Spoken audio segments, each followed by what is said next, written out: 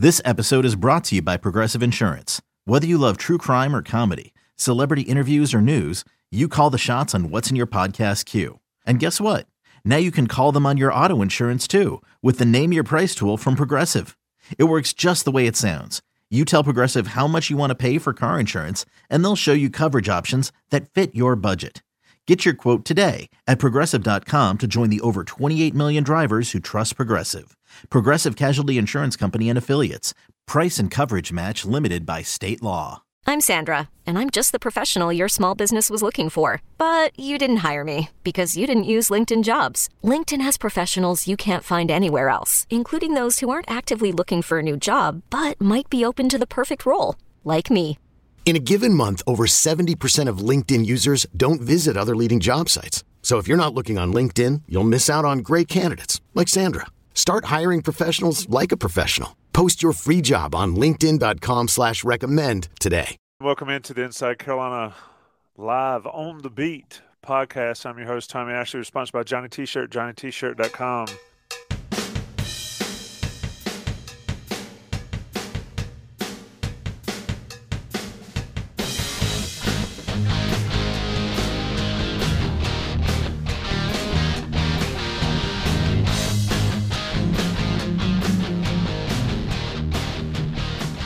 Beat means Ross Martin and Adam Smith.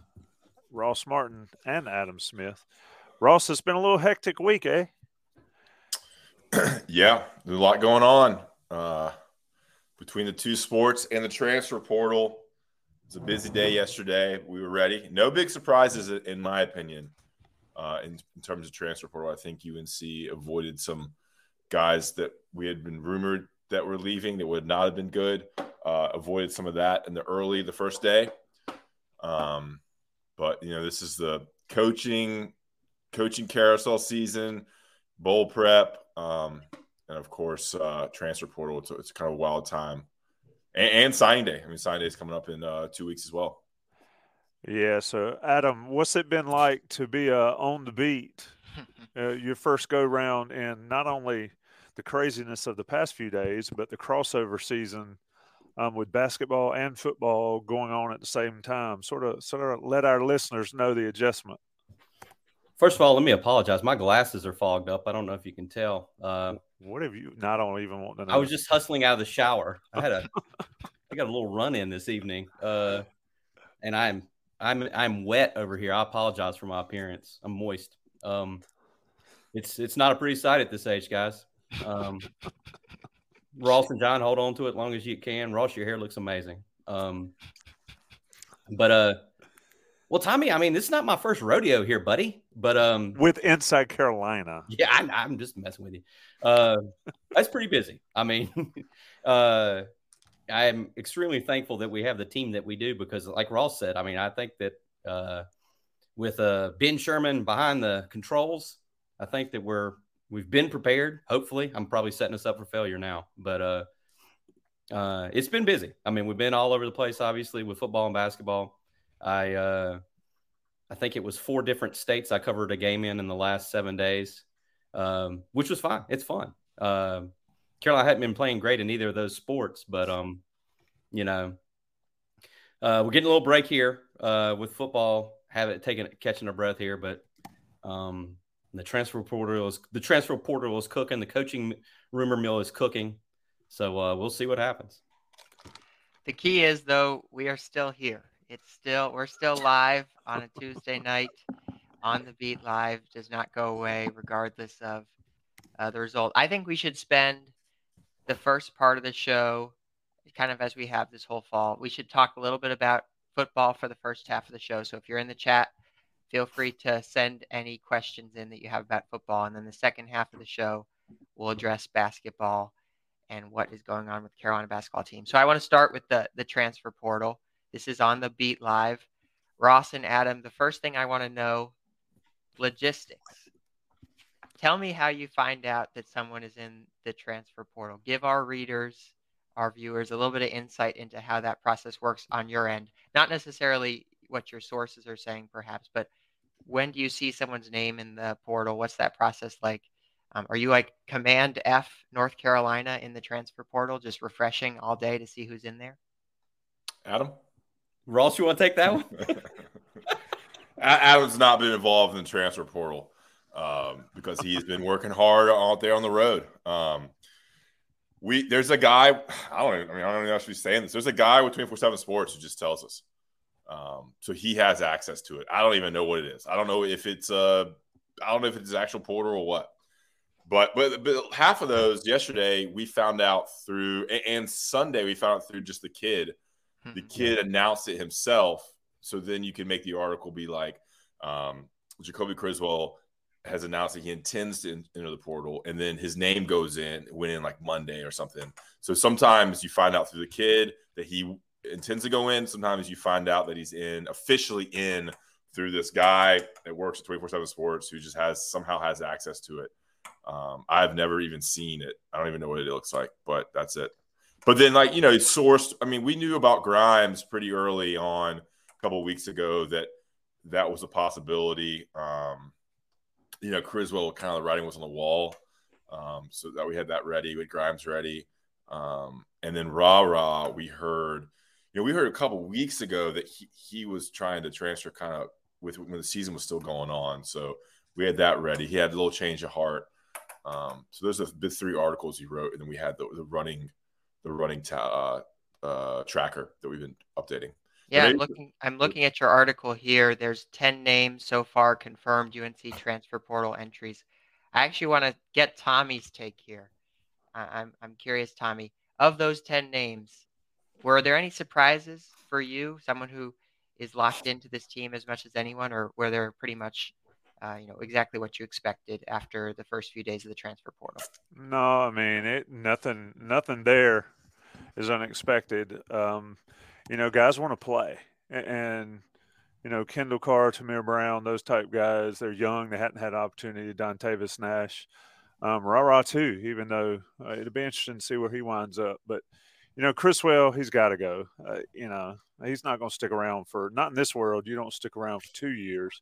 It is interesting. Ross had. You were talking about Mitch. You and Schott were talking about Mitch, and Mitch sat around for, I guess, 3 years for his opportunity to play, and it worked out. So sometimes sitting and waiting works. I mean, Tony Grimes, that writing was on the wall. I don't think any of them are what I wouldn't do if I was a player. I would if I was close to getting a degree, I would stick it out until I got the degree, and then they can go. And as far as I'm concerned, and you guys may feel differently, if somebody comes to Carolina or goes to any school and gets a degree, they've done their requirement, I think, for a scholarship. Granted, we talk about coaches can leave and come and go as they wish and all, but if you go and you get a degree, then you've done your thing. So I can't blame anybody.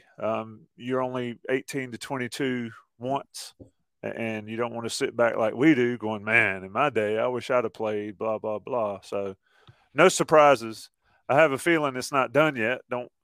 That's not sourced, but there's a lot of the window's open until like January, right, Ross? Mm-hmm. We have an article there, January 18th.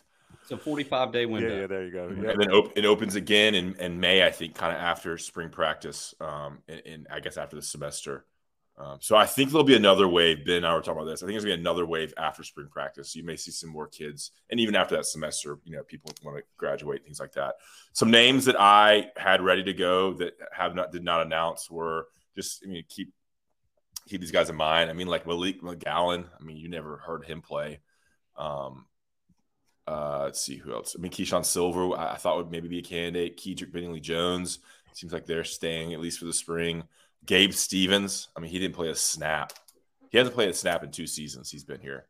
So some of these guys just need fresh starts. And then there's also some linemen, but linemen usually take a while to develop. A guy who hasn't played in 3 years, he can still end up being a starter in his 4th and 5th year. Obi Agbuna is another guy, and Justin Olson is another name I had written down. Just guys to keep an eye on. Not saying anything there. Don't really know much, but those are just names. When you look at the roster, just think about people who haven't played that you think might want to go someplace else and play. Yeah. This is Egbuna. Mac loves Egbuna. He's a good special teams player. Yeah. Yep. But maybe he wants to play. You never know what these kids' motivations are. You're right, Tommy. If I was a player, I'd want to graduate. I'd want to get my degree in 3.5 years and graduate. Some of these kids want to just play. some of these guys have NFL aspirations. I would graduate and then go someplace and just play for a year or two just to say I played. Yeah, what gets me about it is, and I'm sure, 700 plus entered the portal yesterday or Monday. These guys go in and it's like they vanish. I tweeted it out. It's like manifest. They go into the portal, some of them, and then they disappear. You never hear of them again. And sometimes the grass is not always greener. I get it. They want to play, but I just can't imagine if there's going to be 1,500, 2,000 kids in the portal, they're not all going to get spots. I mean, it's fascinating to see how the urge to play or to get a fresh start, quote unquote, fresh start, can lead to vanishing and working and having to get a job without a college degree, which is, to my point, and Ross, you just echoed it. That's why I would get a degree before I left. But you got to try. You know what I mean? Like, you don't know if you don't try. I mean, not to defend anyone's decision about the portal, but I mean, look how it worked out with Brady Manick. I mean, there are portal success stories, you know. How many portal people?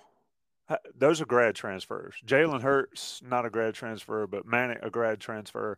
Which, speaking of that, we can talk about it in the basketball thing. I watched Michael Mayer a little bit earlier for Illinois. That dude's tearing it up. He's having a good game. Yeah, but you've got guys that grad transfer. I think grad transfer versus straight out transfer is a little different. I think a lot more of those are successful. Maybe somebody can do some research on that. But anyway, go ahead, John. Yeah, I wanted to bring up our first question of the night. This is from Matt. He writes, will any portal entries actually play in the bowl, given Mac's statement about portal entries playing? I don't know, Adam, if you could provide any context there about what Mac has said throughout the season, and when are we going to hear from Mac next? When's his next press conference? When might we know about some of these players who might play in the bowl game? We might not hear from Mac again until signing day, which is the 21st of December. Not sure about that. We might hear from him before. I think when they go out to San Diego, Ross, the 23rd, I think they go out to the bowl is what we've heard. Well, I mean, we know, Cam Kelly said he's going to play. Cam Kelly made his announcement. He had the graphic, and he said he's going to get in the portal, but he's also going to play. We have heard, I've got a list over here. We've heard that Jaleel Taylor is going to play. We've heard that Dontavius Nash is going to play in the bowl game. We have also heard that Ra is not playing. Chris Collins is not playing. And Jacoby Criswell is gone. So you would have Connor Harrell would be the backup quarterback, I guess, for the bowl game. And then I assume Jefferson Boaz would be number 3 in line there. But so Mac, I mean, you know, Mac has been very transparent about this. And also, just to add to what we've been talking about, I have seen what the portal looks like in my previous life. It's nothing. When I saw it, I don't know if it's changed. It was nothing fancy. It's like a huge spreadsheet. It is not sexy, but it is a massive spreadsheet. And, you know, just names and places and heights and weights and positions. But Mac has been very transparent, or at least he has with us. That's what he said. You know, they've said, you know, if you want to play with us, you can play. You can tell us you're going somewhere and we won't, you know, like act any different towards you, act like you've got a scarlet letter on your chest or anything like that. So I think Mac has handled the transfer portal great in terms of players leaving UNC. Super honest. Hey, you're upset. You're not playing. Come, we'll help you find a place. And he's found people places. I think he's been very honest, been very truthful and transparent, and letting them play is even another level to that. You know, look, it's not like we're enemies. It's just, it didn't work out and you want to play, we get it, and transfer. I mean, I'd be interested to see, you know, why a guy like Cam Kelly, you know, he'd be a grad transfer, I imagine. Some of these guys, you know, interested in why they want to transfer. I don't know, maybe just for a fresh start. I mean, some of these guys have been here forever. Like DeAndre Hollins, Jaleel Taylor, and Chris Collins are all Fedora recruits. That's how old they are. They're still going to try to get a 5th or 6th year. So, yeah. I don't know if I'm not a coach, but I'm not so sure about playing in the bowl game if you put your name in the portal. Just to add to what Ross was saying, it made me think about it as he was talking about it. Ross and I were talking about it on those videos we would do on Mondays, in September, because you remember Max said,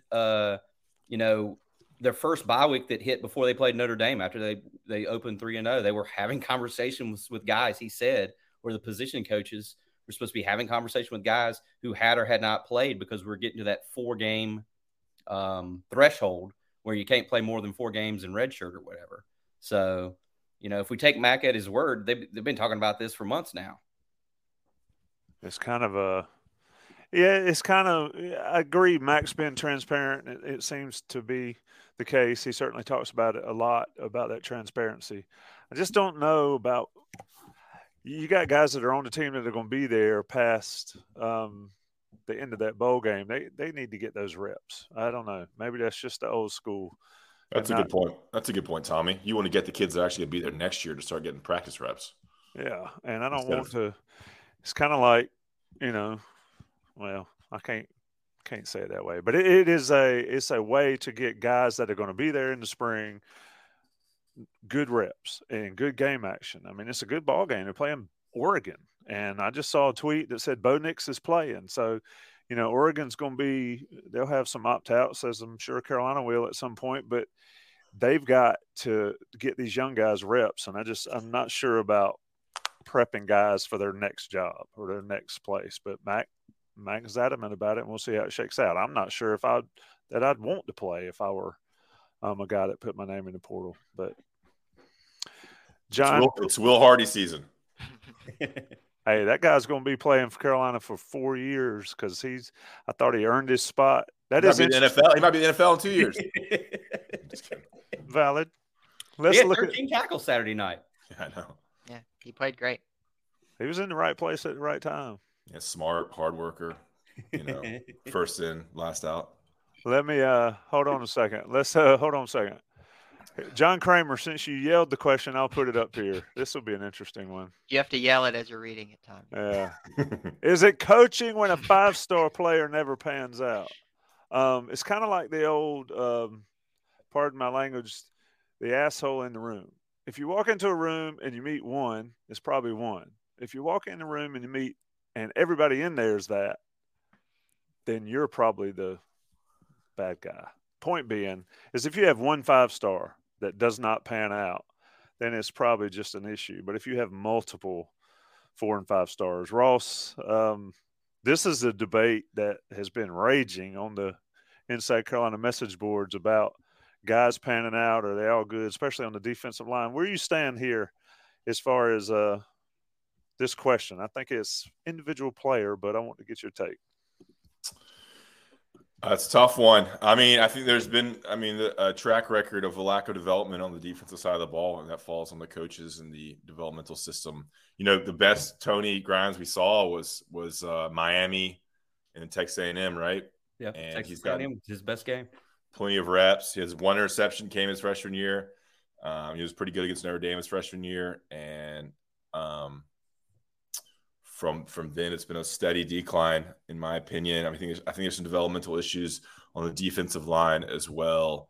Those would be the 2 areas I would focus in on for development and getting these kids better, because you would think some of these guys would be, a little better than you've seen. Jahvaree Ritchie's been better, Kamen Rucker's been better, but as a whole, they haven't gotten to where I think they need to be given the hype. I mean, that's just, we've read this.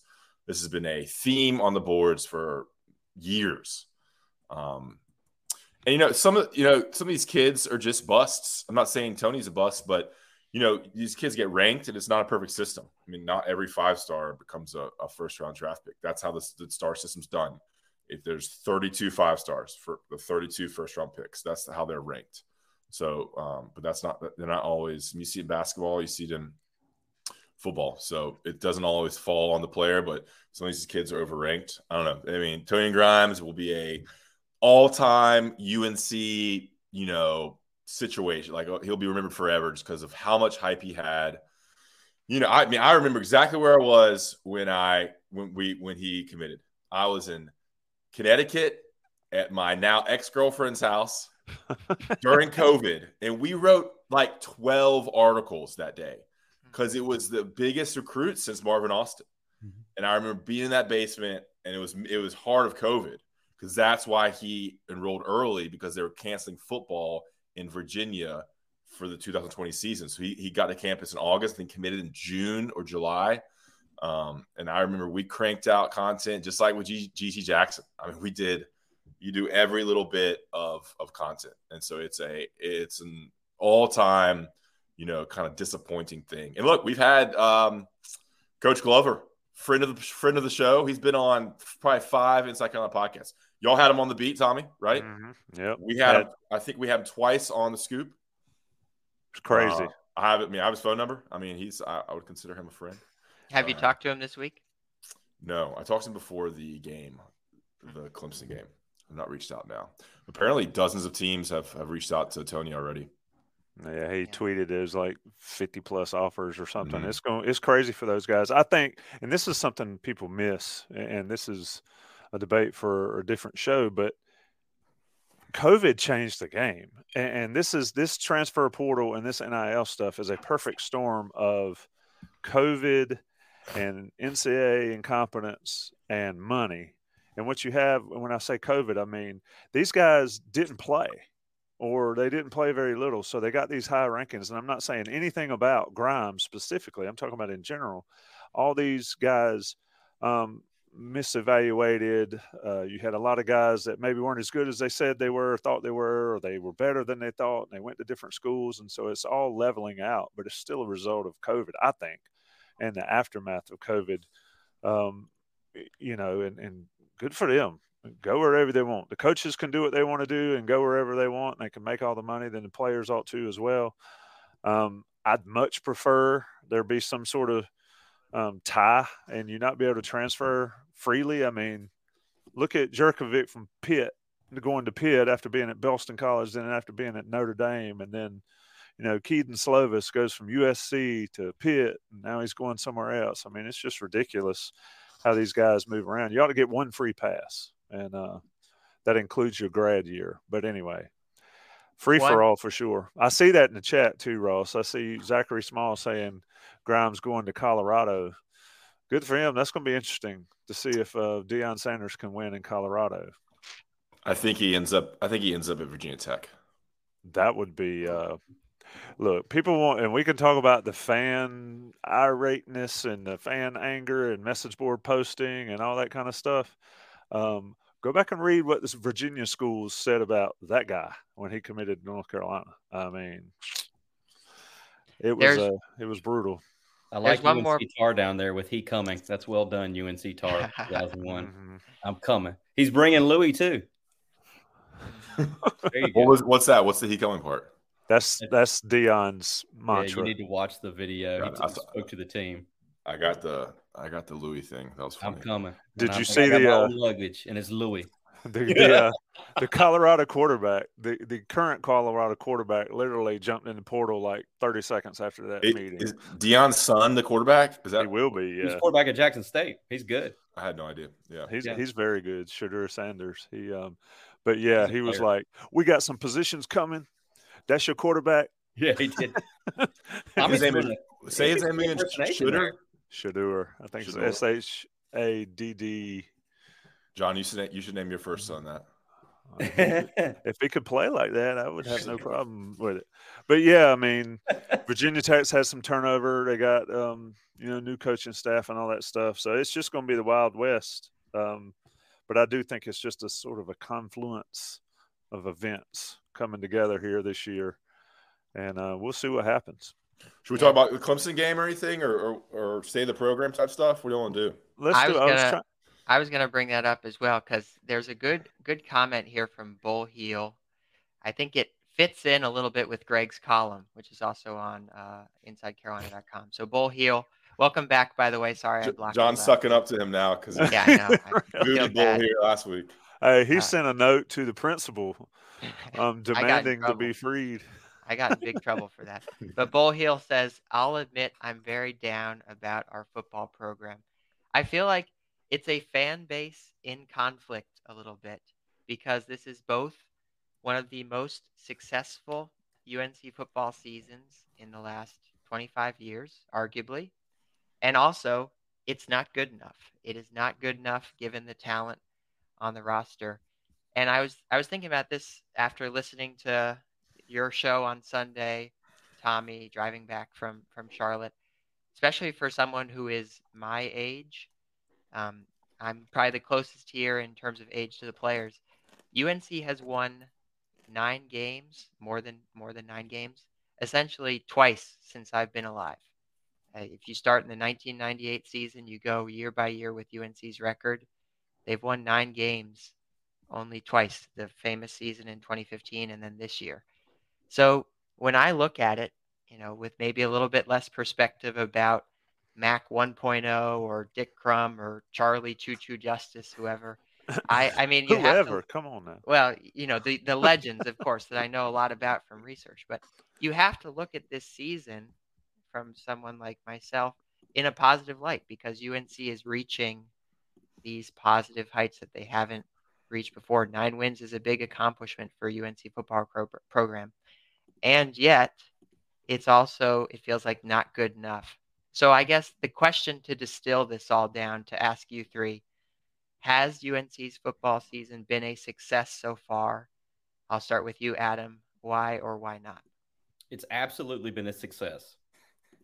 I mean, they won the Coastal, and they went to the ACC championship game. Yeah, I mean, I think it's okay to feel the both ways about it because of the path that the season took. It obviously opened and unlocked doors to a lot of things. I mean, I was sitting here thinking after they beat Wake Forest, this team's going to be 11-1 going to the conference championship game. I mean, I honestly thought that. I thought they would beat Georgia Tech. I didn't think that would be a problem, and I thought the NC State game would be close, but I thought they were better than NC State, particularly with the injuries at quarterback to stay. I thought it'd be 11-1 going to the ACC championship game, and I thought they would lose to Clemson in the ACC championship game, but it's still been a success. I mean, if you go back to August, we didn't know who the starting quarterback would be. We thought it would be Drake May, but we still didn't know who it was going to be. There's no way we could have in any way predicted what he would be right out of the box. I think you have to call it success, but I think you have to also acknowledge the fact that it's accurate probably to feel let down and bummed out like our guy or girl Bull Hill is over here. He, she, they. Bulls or boys? How many women do you think are watching this right now? There's a few. I don't know. I wanted to be all inclusive here. I know. I'm curious. It's a good question. Maybe you can run the numbers on that. But I mean, and the way in which these 3 games have been lost, you can also understand, and I think it's accurate, the disappointment. They're up 17-0 on Georgia Tech. The offense that has been high flying is sort of, gone off a cliff a little bit. Drake May's got more interceptions than touchdowns the last 3 games. I get it. But they did get to 9 wins. Yeah, and they got a chance to win 10 games. There's Tina Williams. Look at that. What's to say if they don't lose to Georgia Tech? Yeah, I agree with that. Sorry, Tommy. No, you go ahead because I'm going to comment a little bit more about Greg's article and some things. I think with the Clemson loss, you're not expecting them to beat Clemson. But I think losing Georgia Tech and State was a disappointing aspect. The thing that Adam's gotten to here, successful season, but the standards changed once we saw how good Drake was, and that's why people were so disappointed. Because, like Adam said, we thought it was going to be 11-1, and now you kind of 3 straight losses limping into the bowl game. I don't think people are very excited. There's not too many fans there just because of geography. And I think, a little bit of what Greg's article got into was the fact that the easy schedule, their defense just wasn't as good as I don't know how he phrased it, but they weren't as good as their record. They really weren't as good as their record. The advanced metrics, specifically. Yeah, like the defense was not good. The offense was not good in the last 3 games. I just think losing State 2 years in a row is very disappointing. And I think there's questions with the fan base right now about where the staff is going. People want defensive staff changes. People wondering how long Mac is going to still be there. You have lack of development in certain position groups, and I think that is concerning to a lot of fans. Tommy?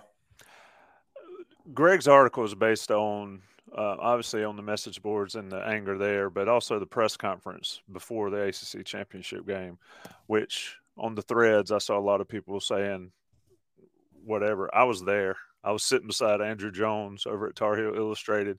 His question was about the anger, and that's what got Mac fired up.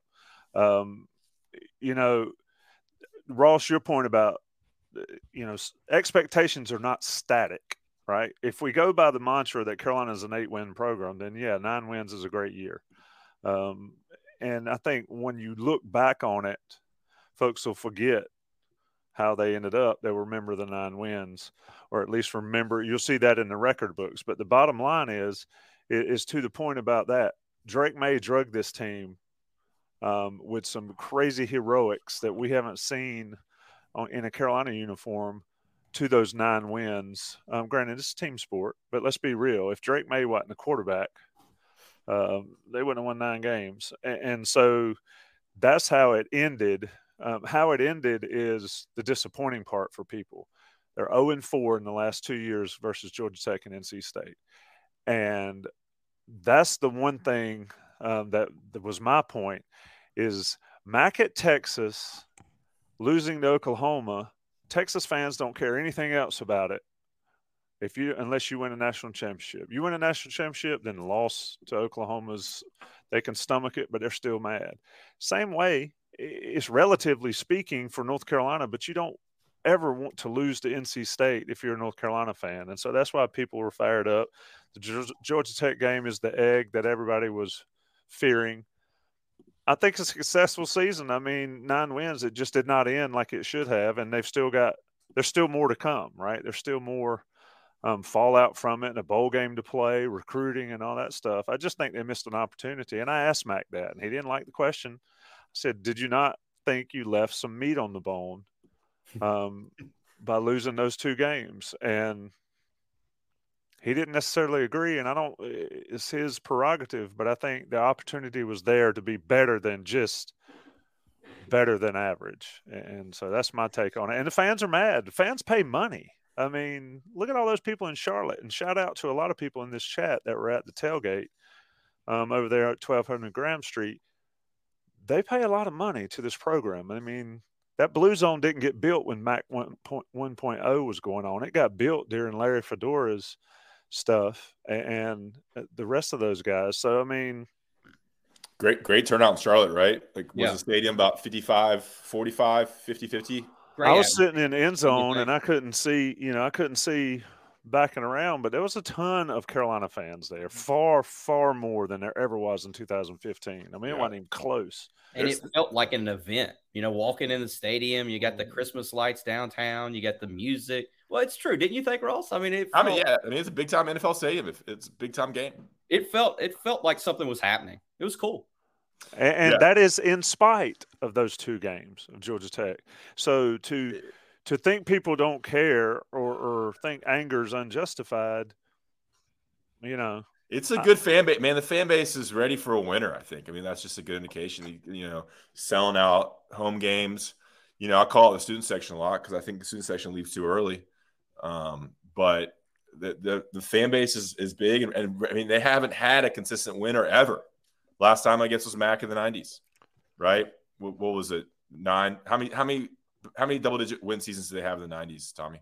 10-2, and then 11-1. After he left after that 11-1 season. Okay. I think maybe in '93 they have three double. Didn't they go to? Did they go 10-2 in '93? I don't know. I thought it was just they went 20, 92 or 93, and then back to back 97, 98. Yeah. So I mean, there was some success there, but and Garrett Chapman says right there, I was about to call it up myself. Consistency. I mean, and you can't lose to NC State, not the way you do it, and. You lose to NC State last year on a complete meltdown. You lose to NC State this year on a missed field goal. The quarterback situation. These teams had their 3rd and 4th stringers in there. I mean, that'll make you want to rip your hair out. And that's why people are mad. Every quarterback that played against NC State, not named whatever the Virginia Tech guy's name is, and Pitt quarterback, had Heisman numbers against North Carolina. And that's why people are upset and mad about it. And if they didn't care – we'd be talking about how there's no money for anything. Well, there's money there because people do care. Yeah, craving consistency is a great way to put it. I think fans, ready to see 9 and 10 wins again next season. Tougher schedule next season. Clemson on the road, Minnesota. I was looking at South Carolina. I didn't realize they played South Carolina. So we'll be back in Bank of America Stadium next season. Clemson on the road. Who else they have? It's not as easy. At State, at Clemson. The Coastal's over, baby. It's no more every season getting getting Tech, Georgia Tech, and getting who else is really? Virginia Tech. Now you have to go play. Duke has been down. Duke, yeah. Now you have to play Wake more often and Clemson more often and Florida State. And you get Boston College thrown in there more, Syracuse thrown in there more. But it's a new era. So, and consistency is important. And I think the big thing about consistency is coaching staffs. I think there's this desire to move on from coaches and from Mac, but there's also the fear of, what happens. Look at I'm trying to think of a good example. Look at Texas without Mac. They couldn't find the consistency after he left. Tennessee without Phil Fulmer. Virginia Tech without Frank Beamer. Virginia Tech without, sometimes, the grass is not always greener, but the consistency is important. Getting back 8 wins, 9 wins should be the expectation. And I think this program can get to 10 and 11 wins, every other year. Yeah. And people, I always say, watch out what you wish for. And this is directing it back to the fan base is you want people gone, you want things to change and all that. But, on the Clemson game, I don't know if we haven't really talked about the actual Clemson game. I'm sure all other podcasts have, but man, it's just those 2 turnovers were so big. They were in it. They were moving the ball too. They moved the ball well the whole game, I thought. The fumble on the 20-yard line, and then Clemson scores, and then the pick 6 in the third quarter, and Clemson scores. It could have been 24-17. Instead, it was 32-10, and that's the difference right there. I thought the defense obviously stopped DJ twice and had trouble with Cade Klubnik, but the offense moved the ball. I just couldn't score in the red zone, and the 2 turnovers are huge. And turnovers are, that's the story of the game right there. And they bottled up Will Shipley pretty well. Yeah, they were in the game. They competed. It's just the 2 turnovers. That's what it is, and not be able to score in the red zone. The missed field goal as well.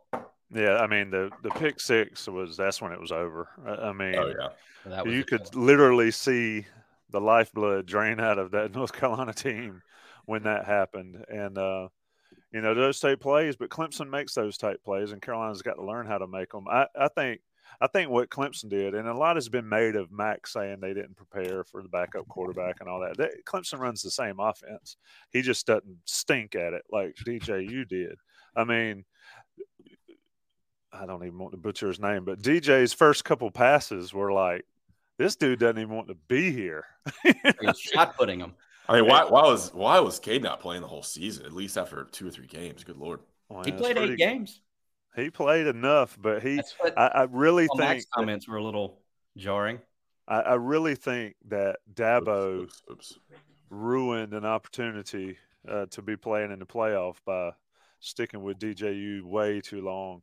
And there was no way in hell he was going to do that in the ACC championship. He wasn't going to cost him an ACC championship because I think Carolina wins if he plays the full game. Without question. But everybody said, he's going to stick with this guy. He's going to stick with this guy. Well, Dabo's not stupid. And, so Carolina they were there, but, you have to play perfect. Carolina is a team that has to play perfect against a team like Clemson, and they're not there yet. And it's not talent. There's some talent issues, but it's a lot of other things that should not be issues that I think that are still issues. So it would have been interesting if they could have scored there in the third quarter to make it a 1-score game. You put some game pressure on them. I'm not saying that if Carolina gets in there, they win the ACC championship. But it would have been that, as you guys said, effectively ended the game. It was over at that point. But it would have been interesting to see if they make it 24-17 and just what happens. Maybe Klubnik screws up a little bit, or runs himself into a turnover or something like that. But obviously didn't happen. Yeah, Clemson's good. People seem to forget that, and that defense is nasty. And they were all over Drake May, as was NC State, as was Georgia Tech. So see a little different level of talent there, and they brought the pressure. I was up there next to Adam, like, bring in six, and then Trenton Simpson, man, he had that speed that they hadn't seen on the edge at the outside linebacker position, chasing down the running backs, chasing down Drake. A lot of Charlotte guys out there too. Now that you man, it's like Charlotte guys on both sides making plays. Yeah, and they tackled. That's the biggest thing, and that's what Jason talked about in the day after. Is Carolina had some plays that have gone for long yardage against other teams, but they got tackled. Drake got tackled on a play that he probably scores if he steps through a tackle. Antoine Green gets tackled on 3rd and 9. It was a crosser. Ross and I were talking about crosser to Antoine Green. If he steps out of that tackle, he runs for a long time. Well, and he also dropped the fade in the end zone. That should have touched. I'm not sure if they scored on that drive or not. That was the Nate Wiggins breakup, wasn't it? Nate Wiggins was one of the first plays Nate Wiggins kick a field goal. They missed the field goal on that one, or kick a field goal. Got it blocked. That dude made some money. Number 20 for Clemson. He was everywhere. He certainly was. So I mean, Carolina, what's going to be interesting to me is see this bowl game here. How do they treat the bowl game? And and they've got to win it somehow, some way. I don't think ultimately it matters, but not going to have Josh Downs probably. Look, if I'm him, I'm already gone. But you got to do what you got to do there. But the bottom line is they got a ton of other players that can step up. That sets the stage for who, Adam? Yeah, where's that question? I had that start earlier. Kobe Paysour. Paysour. Don't forget about him. Oh, that's your guy, right? What number is he, Adam? Number 8. Okay. Number 8 in your program, number 1 in your heart. Just making sure. I mean, they've got enough people to make a difference there, and so we'll see. But Mac painted himself into a corner by putting all the eggs in the ACC championship and not pulling it out. So it's going to be interesting to watch over the next month, see how this program changes, and then see what happens, after the first of the year. Any other questions, John, that we need to cover on football? I mean, I think it's important to discuss the transfers that UNC's going after, but I would follow the Don stuff on the boards.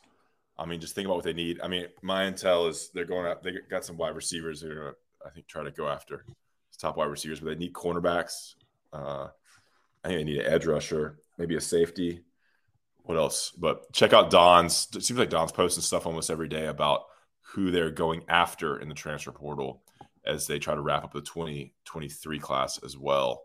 I thought our guy Zachary Small on the comments made a good comment a while back. I was scrolling way back about, none of those running backs got in the portal. I don't know. That kind of surprised me when Ross was talking earlier about, they were able to maybe miss some bullets there. But I thought it was a good point that he made, Zachary Small. You look at the depth chart over here. It's a lot of names. It does show, though, too, you would have picked Elijah Green as maybe the guy to go into the portal before the season started, right? And he ended up having the best season. He may be running backs. Maybe RB1. Yeah. Next August. They let him in rushing. Tommy, I hear Ben in the background. He's ringing the bell. He wants an ad read here at the 9:45 mark on the East Coast. Yeah, y'all mentioned Don Callahan's stuff on the Inside Carolina premium message boards. Well, you know what you get when you're a premium message board subscriber. What do you get, Adam? 10% off a Johnny T-shirt. 10% off your Johnny T-shirt order, and they've got all sorts of swag that you need. It's Christmas time, folks. I was up in Chapel Hill today. There's plenty in store for you to get for your friend, your homie lover friend, your family, your kids, your aunts and uncles, grandpappies and grandmommies. Anything you need at Johnny T-shirt, jerseys, NIL stuff, Christmas ornaments. Probably got 10 of those on the tree. Get it there at Johnny T-shirt, johnnytshirt.com. Take care of them. They take care of us, and they're wonderful folks. And it never, ever hurts to support local businesses. And they have been around forever in Chapel Hill, and they're that way because you guys support them. 10% off your order. Get that code off the Inside Carolina Premium message boards. Let them know you're Inside Carolina Premium subscriber to hook you up. Ross.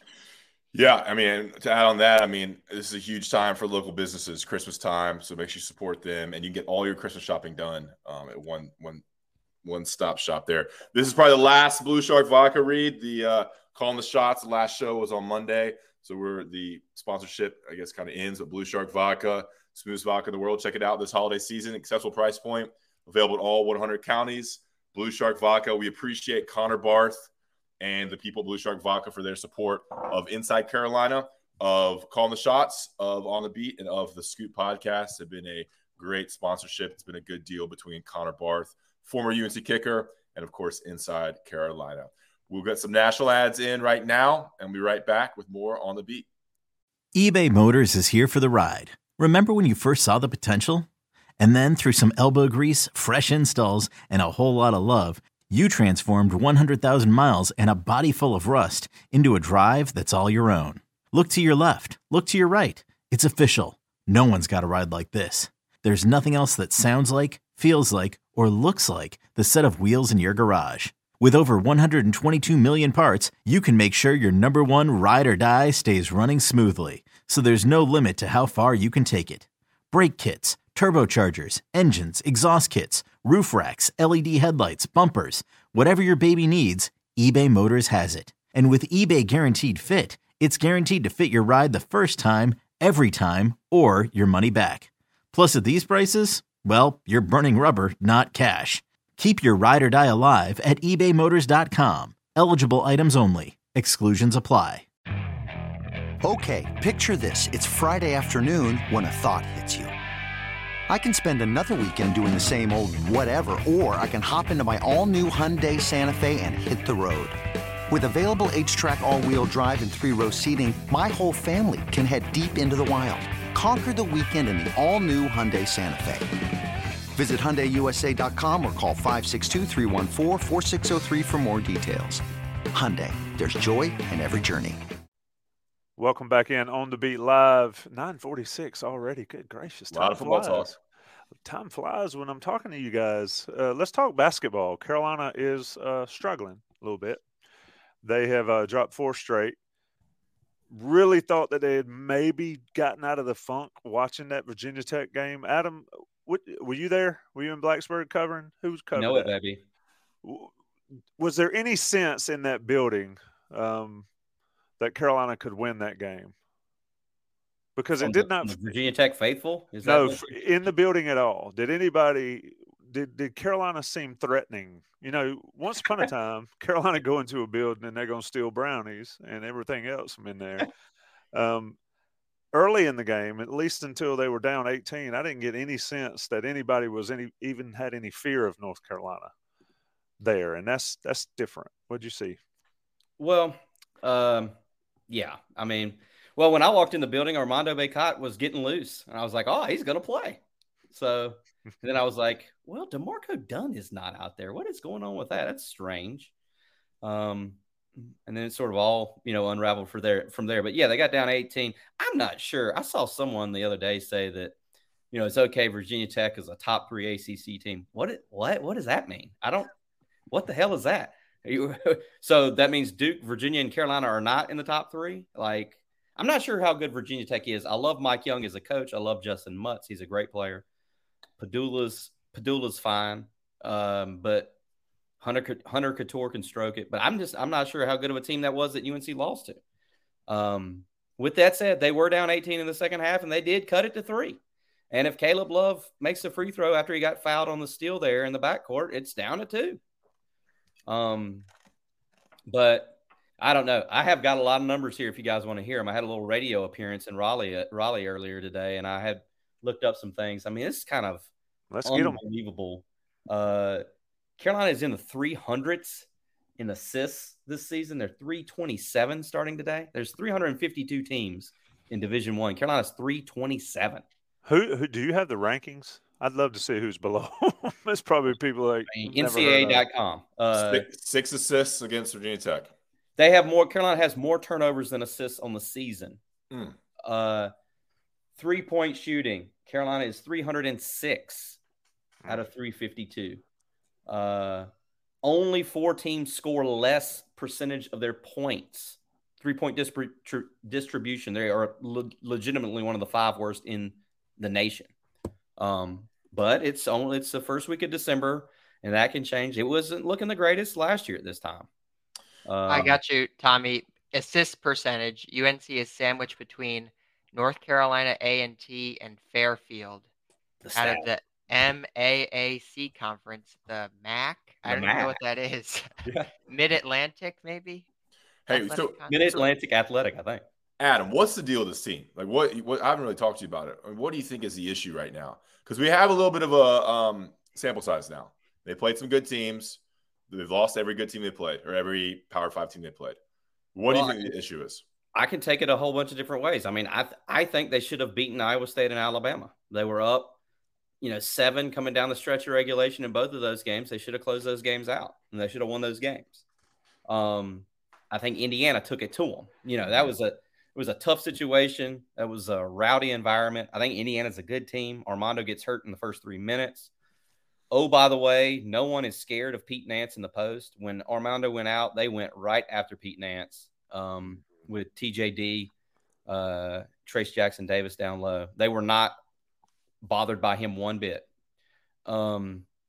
Hubert, if you listen to Hubert, he says that teams are defending their ball screens differently and not allowing Caleb and RJ to get into the lane and collapse the defense and shoot the runner or dish it to Armando for a dunk. I think they're kind of lost. Like I have written down on my trusty pad over here, lost, unenthused, I wrote down the other day. Like we've seen it, we've talked about it, we've written about it. I mean, they're not getting a lot of ball movement. I said it to Hubert the other day, Ross, when you were doing a great job taking care of the football stuff in Charlotte, that they don't score any easy baskets. Like every basket they score, it's like hard. I asked that to Hubert. I was like, do you guys track easy baskets? And he said, yeah, we had one at Indiana, just one on an inbound dunk to Armando. So I think the problems are many. And I think they need to get healthy. They need to get some wins, and they need to try to get the ball movement going. I mean, it's just too much standing around. It's too stagnant. Adam, along those same lines, take us in the locker room after the Virginia Tech game. You get to go in the locker room in road games. The prevailing sentiment, it felt like after the first few games when they underperformed against some of the lesser competition was, oh, we're rusty. This is no big deal. Right. Do you sense a little bit of doubt seeping into some of the answers to the questions you're posing them after games? What's kind of amazing is if you go on like our YouTube channel and the videos that I've posted from Indiana and Virginia Tech, the faces on Caleb Love and RJ Davis right before you click the video to get them started. I mean, that tells it all right there. Like these guys are highly, highly, highly aware of everything. What did Caleb say last year? We hear everything. They had a group chat where they put everything. I did a huge story about it. They put everything in the group chat, negative, that they could use to fuel them. Every article, everything they saw, put it in the group chat. They hear everything. They are aware that they're the first number 1 team to nosedive out of the top 25 this quickly. They're aware of that. I mean, RJ's and those guys said championship or bust before the start of the season, which I think does not look like a great statement right now. But if you listen to Hubert, Happy Hubert, he believes that they could turn it around. And they certainly have plenty of time to turn it around. I think they certainly have the talent to do it. But this hasn't been very confidence inspiring, and they feel it. They feel the weight of what everyone expects. Looking at the NCAA stats, since y'all introduced me to another website, field goal attempts on the season these are game stats, individual game highs, field goal attempts. Caleb Love leads the nation with 36.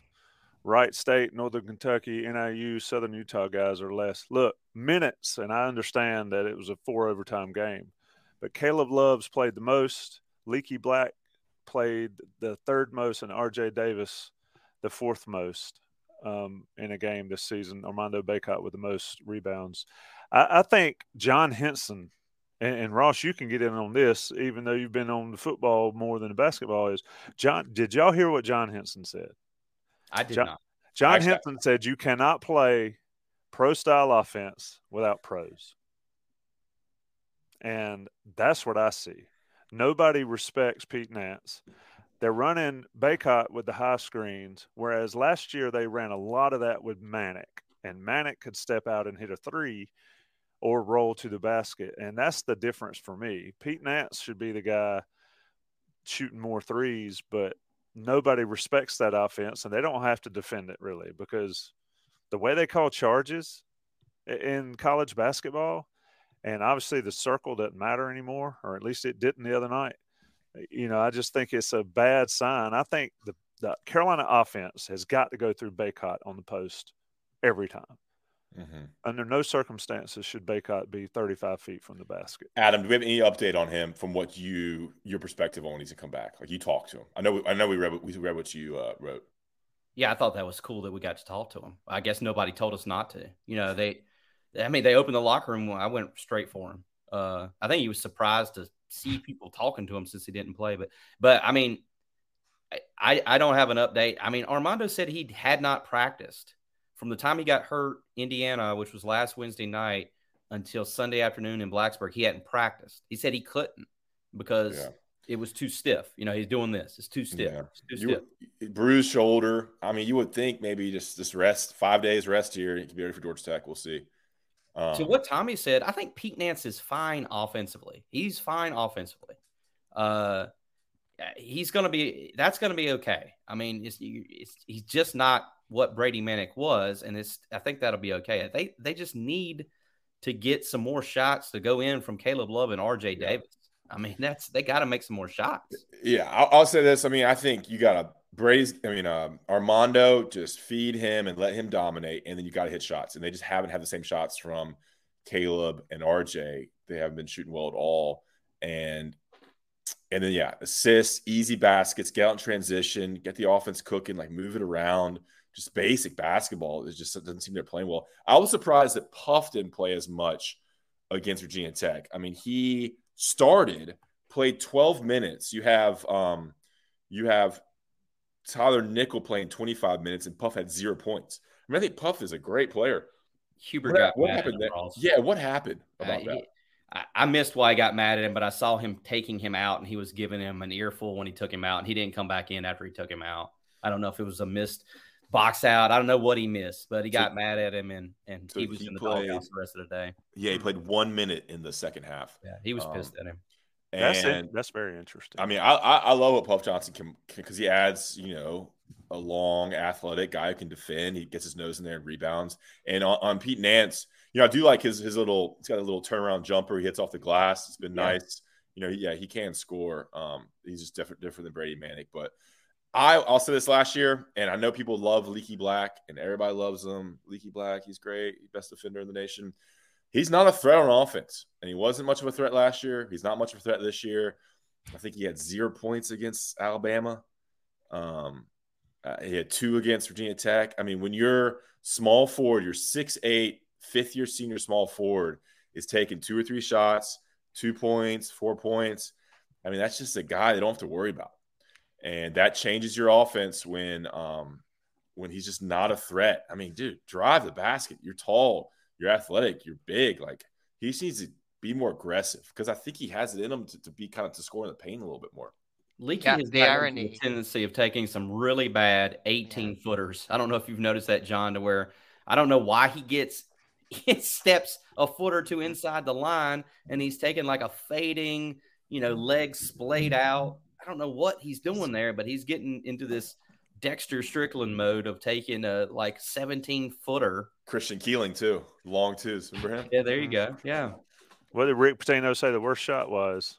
Long two, right? He sure did, Tommy. 19-foot two-pointer, and he'd bench you if you did that. My thing is, and Sherelle and Sean and Joey on the Coast to Coast podcast, if folks that are in this chat have not listened to that, Sherelle and Sean lay it out. But you cannot have your guards shooting more threes than Armando Baycott gets shots. That can't happen. And so we agree that the offense needs to run through Baycott, but I think Nance needs to shoot more. I mean, Nance has some issues on defense, but when he decided to start going off, he made some shots. And that's one thing Manic did last year is Manic didn't care. He was letting it go. And if he goes 1 for 10 or 2 for 10, so what? But Nance and Bacot with 4 and 5 and 6 and 7 shots while your guards are shooting that many threes is just a losing formula, especially when they're shooting 25%. So there are a lot of issues, but I do think, Sean and Sherelle lay it out better than I can. And a lot of people are shouting out Tyler Nickel.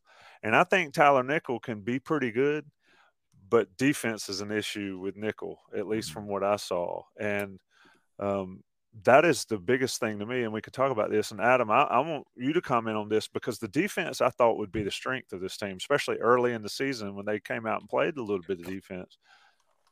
They looked like they were like Justin Mutz is a decent player, but that dude looked like he was doing anything he wants. And I just don't understand how that happens, and that continues to happen. It's been an issue keeping people in front of them, the guards, for 3 years now. But some of the effort on defense and some of the effort on rebound is just brutal. And if I'm Hubert, that's where I'm blowing people up. All of them. If I'm going to pull Puff for something, then I'm going to pull Caleb for something, or RJ for something. I mean, I don't think there can be – somebody in the chat said there's different leash links for everybody. Defense, Adam, where you at? Well, I think not to put a magic eraser on this, I think Armando cleans up some of that, like the Mutz drives, just by his length and just by his size and just by his rim protecting. I mean, Armando never be confused for Dikembe Mutombo in terms of shot blocking, but I think he bothers a lot of those shots, and he gets a lot of those rebounds too. He cleans up a lot around there in terms of the Mutz. Well, I mean, all these twisting drives, he looked great. Pete Nance couldn't keep him in front of him. But yeah, I mean, I just think here I psychoanalyze everything with this team. I feel like those missed shots from Caleb and RJ bleed over to the other end. It's what coaches talk about. You can't let a missed shot affect you on the defensive end. I think this team just really needs to have some good things start happening again and start feeling good about itself again. How's Georgia Tech? Terrible. They're not good at all. They're very bad. Okay, there you go. I was going to say, too, about offense and shooting. Ross, you referenced Leaky Black. Other than Seth Trimble, who's 1 for 1, Leaky actually has the highest three-point percentage on the team at 38.9%, which I think is a bad sign. How many shots has he taken? He's taken 18 threes compared to 61 for Caleb Love. So that shows some of the imbalance there, too. But when I look at this team, I think this is a team that is not greater than the sum of its parts. It's a lot of times it's the parts taking turns going individual one-on-one basketball. I felt like early in the second half, especially, it was just sort of players taking turn one-on-one. Yeah, they gave up early in the second half. And I think a big piece of it too is a lot of horizontal movement, horizontal ball movement, horizontal cutting, rather than sort of vertical attacking the basket, cutting towards the basket, even passing towards the basket. It feels like there's just a lack of that with this offense. And, maybe that'll change a little bit more once Armando is back in and you can throw it into him. But teams have also been doubling Armando in the post, and he hasn't handled that very well all season long. So I don't think it's as simple as just sort of throwing it to him in there. There's a lot of problems with this. Armando gets into those times in the post where he starts going hard one way, and he's spinning back the other way. You feel the spin move, and the defense is there waiting for that spin move, and then a turnover happens or something, they're going the other way. I like Seth Trimble in there as a defender, and I think he's been positive. I'd like to see more Puff. I was good to see Dontrez play more. He didn't do much, but I just think he's a player that I hope he just doesn't transfer. And then when Nickel's in there, I'd love to see him shoot more. I mean, you're in there to shoot. Pull it. It's interesting. Yeah, it's interesting to me. Well, he did shoot one, and I don't think it came within 5 feet of the basket. So, but I do – look, no fear, shoot it up. But it gets me is teams double Armando, and they have success with it. Carolina doubles the post, and it ends up in a wide-open three. Yep. And you cannot double the strong pass out of the double teams. Yeah. I mean, it's just like you can't help off your guy and leave your guy standing right there on the same side. I mean, that is brutal defense. Carolina, 79.5 points-ish per game. Dead last in the ACC, though, with points given up per game at almost 76. Go ahead. No, you go ahead. I think this team lacks a knockdown shooter. Caleb, but he's not really like that. He's not really a catch and shoot guy. He creates his own shot. They're missing the Brady Manick, Kerwin Walton type guy. Who else? Justin Jack, guys that could just knock it down. They don't have anybody like that. Wayne Ellington's a great example. Rashad McCants. But like Puff Johnson's not that. Pete Nance is not really that. Caleb Love's probably the best 3-point shooter they have. And he's more of, creator, the ball handler, and driver. They don't have a guy that can get out in the corner, knock it down. Like if Nickel could be that, that'd be huge. But see, I'm shocked we got a Kerwin Walton reference on tonight's podcast. Ross loves. He was good his freshman year, man. He was. He could shoot. He won the College of Charleston game for him last year. Then he just disappeared. This team's got some issues, but let's be honest, they were the same issues that they had last year, this time of the year, and we'll see if it get worked out. They got hot for 6 weeks last year. We'll see if that can happen again. Anything else? Basketball, football, or anything related, fellas? Not to get all doom and gloom, but let me tell you, they played Georgia Tech Saturday. After that, there's 3 non-conference games left. The Citadel, Ohio State, Michigan. They need to beat Ohio State and Michigan badly in terms of their postseason resume.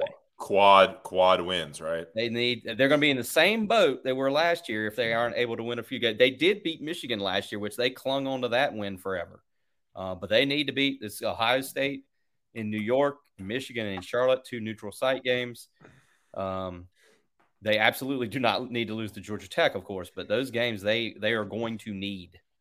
Yeah, you beat Georgia Tech this weekend, then Citadel, and then it is Ohio State in Madison Square Garden. I'll be there as a fan. Wow. Adam will be there covering it. And then Ohio State, right? Is that the next? No, you got it. Wednesday. No, you'll be there for Ohio State. And then Michigan the next Wednesday. There you go. Michigan and Charlotte, right? Yeah. New York at Christmas, Ross? Solo trip there to see the Big Apple? Yeah, I mean, I'll be with a female friend as well. Wasn't offered to cover it. I wanted to cover it, but wasn't given that. So I'm going up. I've never been to Madison Square Garden. There'll be a bunch of heels up there. I got a bunch of friends coming up as well. I want to give Adam props. Adam has been filming his own press conferences now, filming his own interviews and uploading to YouTube. It was a long process, but Indiana was his first one, and then Virginia Tech was the second one. And so we've the baby bird, we've kind of let him out into the wilderness now to film press conferences by himself, which was the last step to get him fully acclimated. Look at him turning red, man. He's giving you props, and you getting all red. I still haven't stopped sweating. I am wet over here. Ross deserves all the credit. I'm serious. He taught me literally step by step. I had no idea what I was doing. Ross, I still in my ear hear you saying next, like when you're uploading to YouTube. John's the YouTube master. And then because of what Adams did, we're giving him the Citadel game off. And I am taking the lead beat writing role for the Citadel game. How about that? You'll do great. We need Citadel's that. in the Southern Conference. If you I got to write the instant analysis. I haven't written one in like 2 years. Yeah, we need the instant analysis like 10 seconds after the horn hits. Yeah.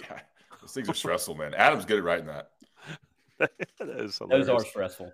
I mean, that's awful. Get your X's set up in there, Ross. That's right. The Tar Heels defeated the Citadel XX to XX, and you're good to go. Boys, y'all are crazy. Anything left, John Bowman?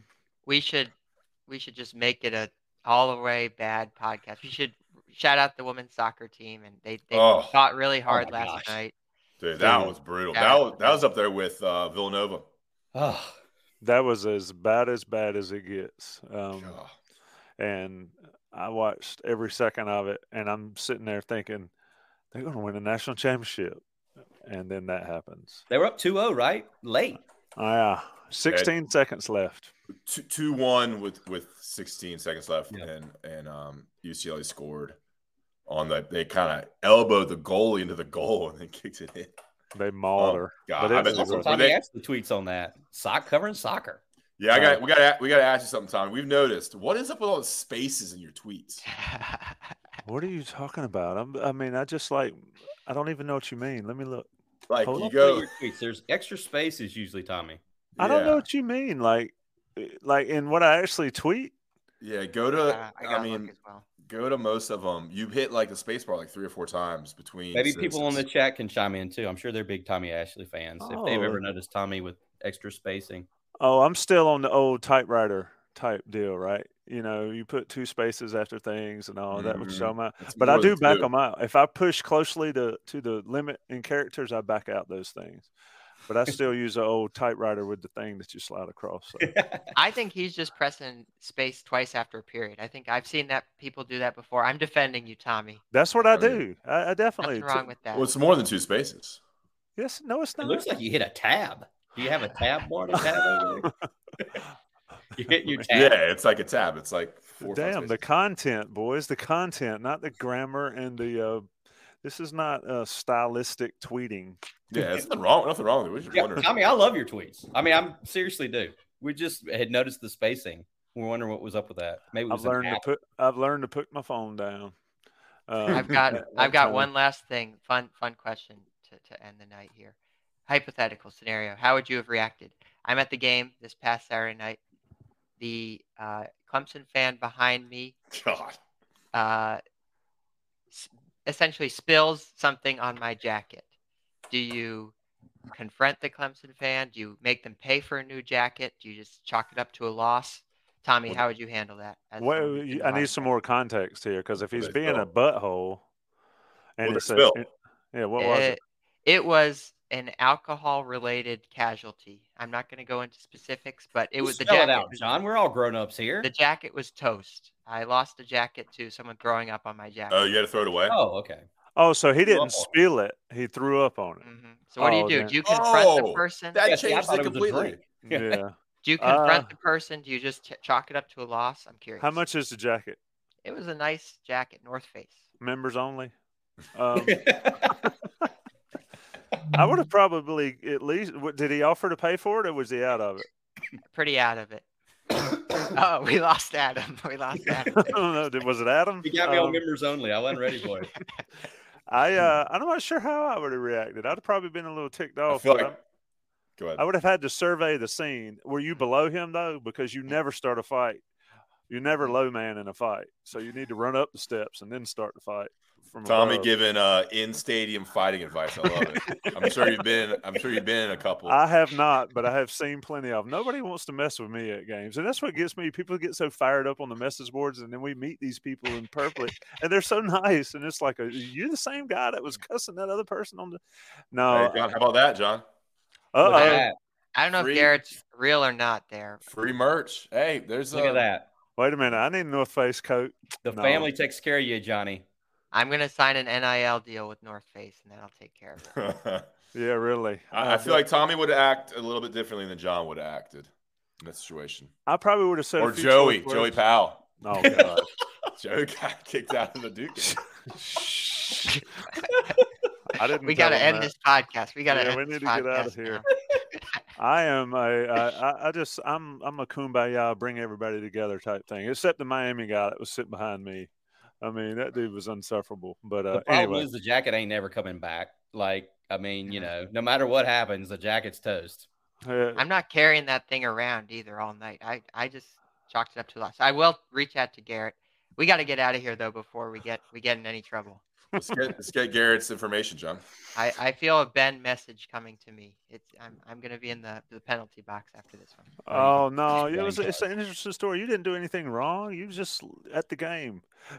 Did you serve? Well, we'll talk later. I'll give you some more instructions on how to deal with it.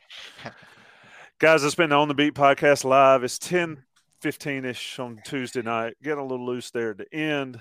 Great time though. We could get really loose. We could have some really fun shows. Might have to. The way the season's ended and are going, Tuesday nights could be very interesting. Ross Martin, Adam Smith, safe travels, my friends. We will talk soon. Johnny T-shirt, JohnnyT-shirt.com, North Face, and Blue Shark Vodka. Peace. Introducing the Two-Way V4, where groundbreaking fuel cell technology meets fresh foam cushioning for the ultimate performance. With Fuel Cell, each step feels explosive, delivering unparalleled energy return. Paired with fresh foam, experience maximum comfort throughout the game. Its lightweight textile upper offers support and breathability without sacrificing agility. Whether you're hitting the clutch shot or locking down the opposition, the Two-Way V4 gives you the tools to play at a high level. Learn more and purchase the Two-Way for yourself at newbalance.com.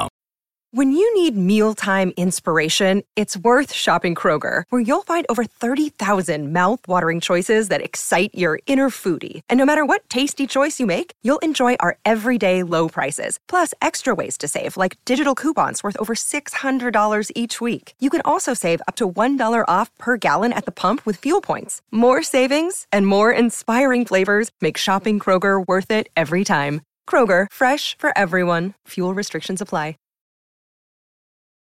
Welcome in to Calling the Shots, the final episode of the season. I'm your host, Ross Martin, joined by Jeff Schottmer and special guest Ryan Switzer. Again, Calling the Shots is brought to you by Blue Shark Vodka, the smoothest vodka in the world. Check it out. The Tar Heels fall to Clemson 39-10 in Charlotte in the ACC championship game and move to 9-4 on the season. They will play Oregon in the Holiday Bowl in San Diego on December 28th. What's up, Jeff? How are you? What's up, Ross? Happy Monday. That's Switz, right. What's up, brother? Big dog. What's going on? What's up, fellas? Yeah. I want to welcome on Switz here. We got a lot to talk about. We're going to go, a little bit on Clemson and the ACC championship game. Jeff and Ryan will both there. And then we'll go a little bit broader on, state of the program, a little transfer portal, and just kind of go from there and see where it takes us. Jeff, let's start with you. Your major takeaways from the ACC championship game and what happened with UNC kind of falling apart there in the second half to Clemson. Yeah, the first thing I want to say, and I was at the game, and the atmosphere was awesome. I played in the 2015 game, and it was probably 70-30 Clemson fans to Carolina fans. But I thought, Carolina fans showed up and showed out, early on. And I was excited to see. The biggest disappointment for me in the game was we didn't make it competitive. Yes, we were competitive in the first quarter, first half, and a little bit going into the second half. But, I want to be in a game where it's a one-possession game in the fourth quarter to either win the game or maybe they make a play to beat us. And that was the biggest disappointment for me is we lose by 29 points. We don't ever make it competitive in the second half. Obviously, we'll get to why. But that was the most frustrating thing for me and how we've gone this season is we've shown flashes. I think this game was just a representation of our season.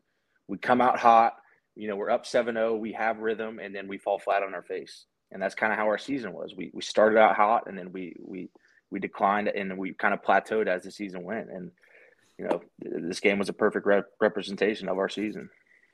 Did the crowd look about 50-50 or 55-45? What'd y'all think? I think so. Yeah, I was on the Carolina side. It was, they Jeff said it right. They came out, like Carolina fans came out. Like I was super impressed with the showing, and I thought they held their own in terms of noise and everything with Clemson at least. Yeah. So Ryan, what were your initial thoughts on the game, kind of from a broad perspective? Man, I came into that game with just so much excitement. Like I felt like as a fan, like for the first time, like I had being a fan, I was able to kind of just put the last 2 weeks behind me, just from a fan standpoint. Just like, okay, we're not playing our best ball right now. Lost to Georgia Tech, lost to State, but you get into that atmosphere, and all of a sudden you have hope again. Like you kind of forget how the team has been trending and playing, and you get into the atmosphere and you have hope. And I was just disappointed, man. I was just disappointed at kind of how we responded to some of the adversity that hit us in the game. I think Clemson just kind of sucked the life out of us. And like I said, we had not been playing our best ball. It's kind of the opposite, of what you want. You want to be playing your best football in November. You want to be peaking, and we weren't. I thought we could overcome that, especially with how we started the game. Going down and scoring, getting 2 stops. Granted, it wasn't against Cade, but getting 2 stops defensively. But ultimately, the things that have hurt us all year hurt us again. Turnovers, red zone offense, and special teams. and we just couldn't overcome that against a good team. Yeah, I definitely want to get into red zone offense with both of y'all. I mean, from my perspective, we limped into this game, 2 losses to Georgia Tech, NC State. Those are the ones that you would think that UNC would have won, come in 11-1 to the championship game. Look, UNC was a dog in this game, 7.5, 8-point dog. So, like, the odds were against UNC to win it, but just to not really compete in the second half. Yeah, and by the fourth quarter, it was over. I think it really came down to those turnovers. You turn the ball over, the fumble with Amari and Hampton and Drake May on like the 20-yard line, and they go and score. And I thought the biggest play of the game was the pick six. Like, you're in the red zone, you're on the 5-yard line, I think it was 3rd and 5 on the 5, 3rd and goal. And then, a weird play, a real weird pass, trying to hit John Copenhaver, and then the other guy intercepts it and takes it 98 yards for a score. And that was a 14-point swing. And that from that point on, they didn't score again. So let's get into red zone offense. Switz, it's been really bad the last 3 games. I've written about it. I wrote about it after the game in Charlotte. Like, have you seen anything that stood out about what the play calling is or what Drake's doing or how they've approached it? And I think another perspective is the book's out on Drake and Longo now. They've seen 10 games of this combination. So are the defenses doing things differently that's limiting what UNC can do? Well, here's the thing. The red zone, I think more of our struggles have really been in the score zone. When you go 10 and in, that red zone, once you get to the 20, obviously the field starts to shrink. But when you get into that score zone, that really fringe goal line area, that's when you have to have a heightened sense of urgency. The windows are smaller. The timing has got to be almost perfect. And the execution has got to be where it needs to be. And it hasn't been. I think, specifically in the ACC championship game, I thought in our trips to the red zone, it didn't look like Drake was all that comfortable in the pocket, to be honest with you. I thought there were times when Clemson was getting pressure, but not enough for him to – I think he kind of aborted the pocket a little bit early. There was a play to – Twan in the end zone. I think it was a competitive catch, and I think if anybody were to ask Antoine, he knows, hey, I got to come up with that football. That's an NFL catch. That's a glance route, receiver or DB on your back. That's a play that we should have scored on. But I just think overall our execution down in that score zone area wasn't enough all season, and that's where as a quarterback, and OC, I think that's one of the things that they're going to be able to go back on during the off season and really kind of study and really scout and see, what went wrong. But I think, from watching in that ACC championship game, we were flushing the pocket a little early. There was obviously the Twan play in the end zone that we should have had, but it is so. Shot knows when you get into that situation in the score zone, when a defense can play quarters, or they can play man coverage and bracket your best guys. There's not many things, and you're not winning the line of scrimmage, and you can't run it. There's not many things that leave you with options. So, but that was our Achilles heel all year, man, and it really bit us in the butt. Saturday. Yeah, Jeff, go get in here. I mean, they've been good all season, I thought, up until Georgia Tech and State. I mean, if you look at the numbers, they're like perfect in the red zone in 5 games. Jeff, what was the issue from your perspective? I mean, if you look at the first red zone drive we had on the touchdown run Drake had, it was a great scheme, right? We got Drake running a split zone arc. He pulls the ball. He's out on the edge using his athleticism, to try to, outrun the defense. And we scored on the first one. So, I was like, great play call by Longo, great execution. And then the rest of the game, we didn't do anything to challenge Clemson from a defensive perspective. Like we just stayed in our traditional 3x1, 2x2 normal spacing sets. I was watching the Chiefs game yesterday and the Chiefs Bengals, and in the red zone, right, they're getting in these condensed sets to make rub routes because it's so, Clemson's playing man down there occasionally when they were, and we're doing nothing to cause panic from their secondary.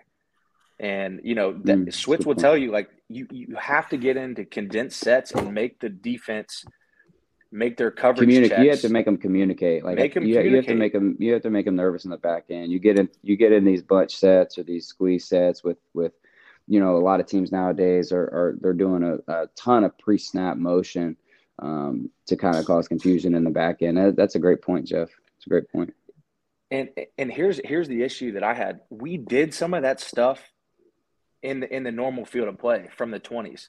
Like we ran a play in the third quarter where it was a third down, I think, and Josh Downs went in motion. We snapped the ball, and the DBs were picked because of the alignment of the receivers, and we have an easy first down. Like that's a red zone play. That's a score zone play that we need to implement, and we just don't do it for whatever reason. And then our run game down there, it's so, Clemson obviously has great coaches, and they do a great job of studying tendencies, but Coach Longo ran some plays that he had run earlier in the season, and a good coaching staff is going to ID those plays that we do well and prepare Clemson's defense for them.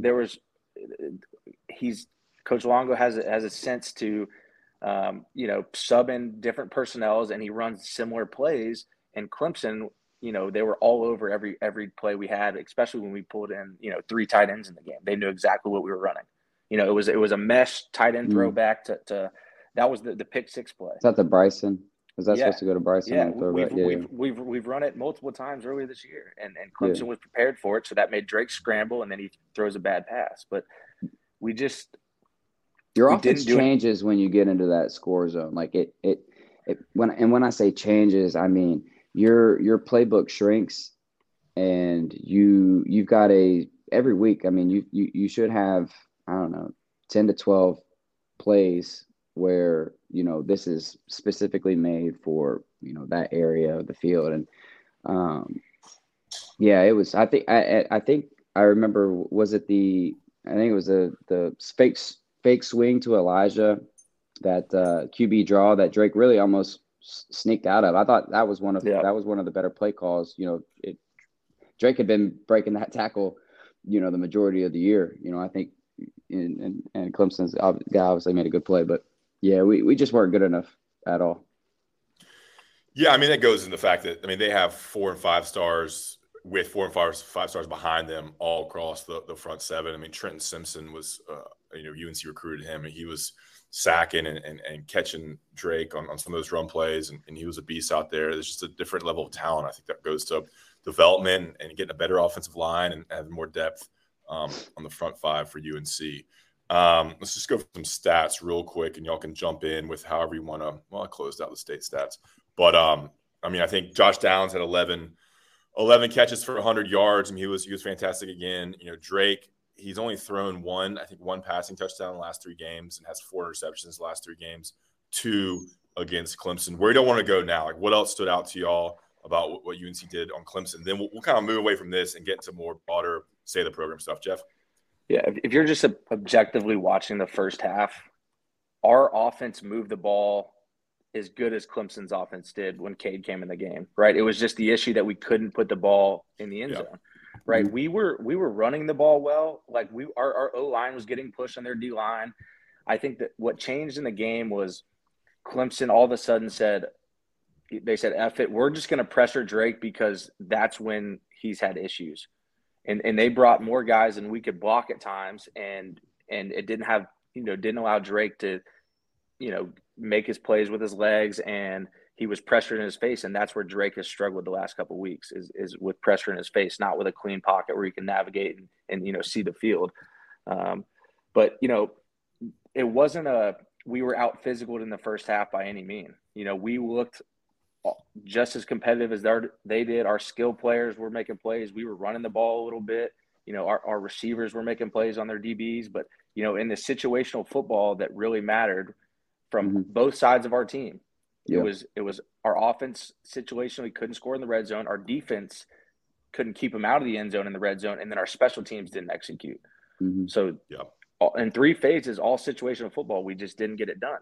So – yeah, the missed field goal in the red zone. You just look at the stats here. Total yards, 386 for UNC, 385 to Clemson. You're right, Jeff. UNC moved the ball very well. Time possession. At one point, UNC doubled up Clemson on time possession because Clemson scored off of the quick drive after the fumble. in the red zone, and then the pick six, which they had the ball, 5 seconds on that. It was 35 minutes to 24 minutes or 25 minutes for Clemson there. So you're right. UNC moved the ball. They controlled the time possession. They were 9 for 16 on third downs. You'll take that, right? That's pretty good.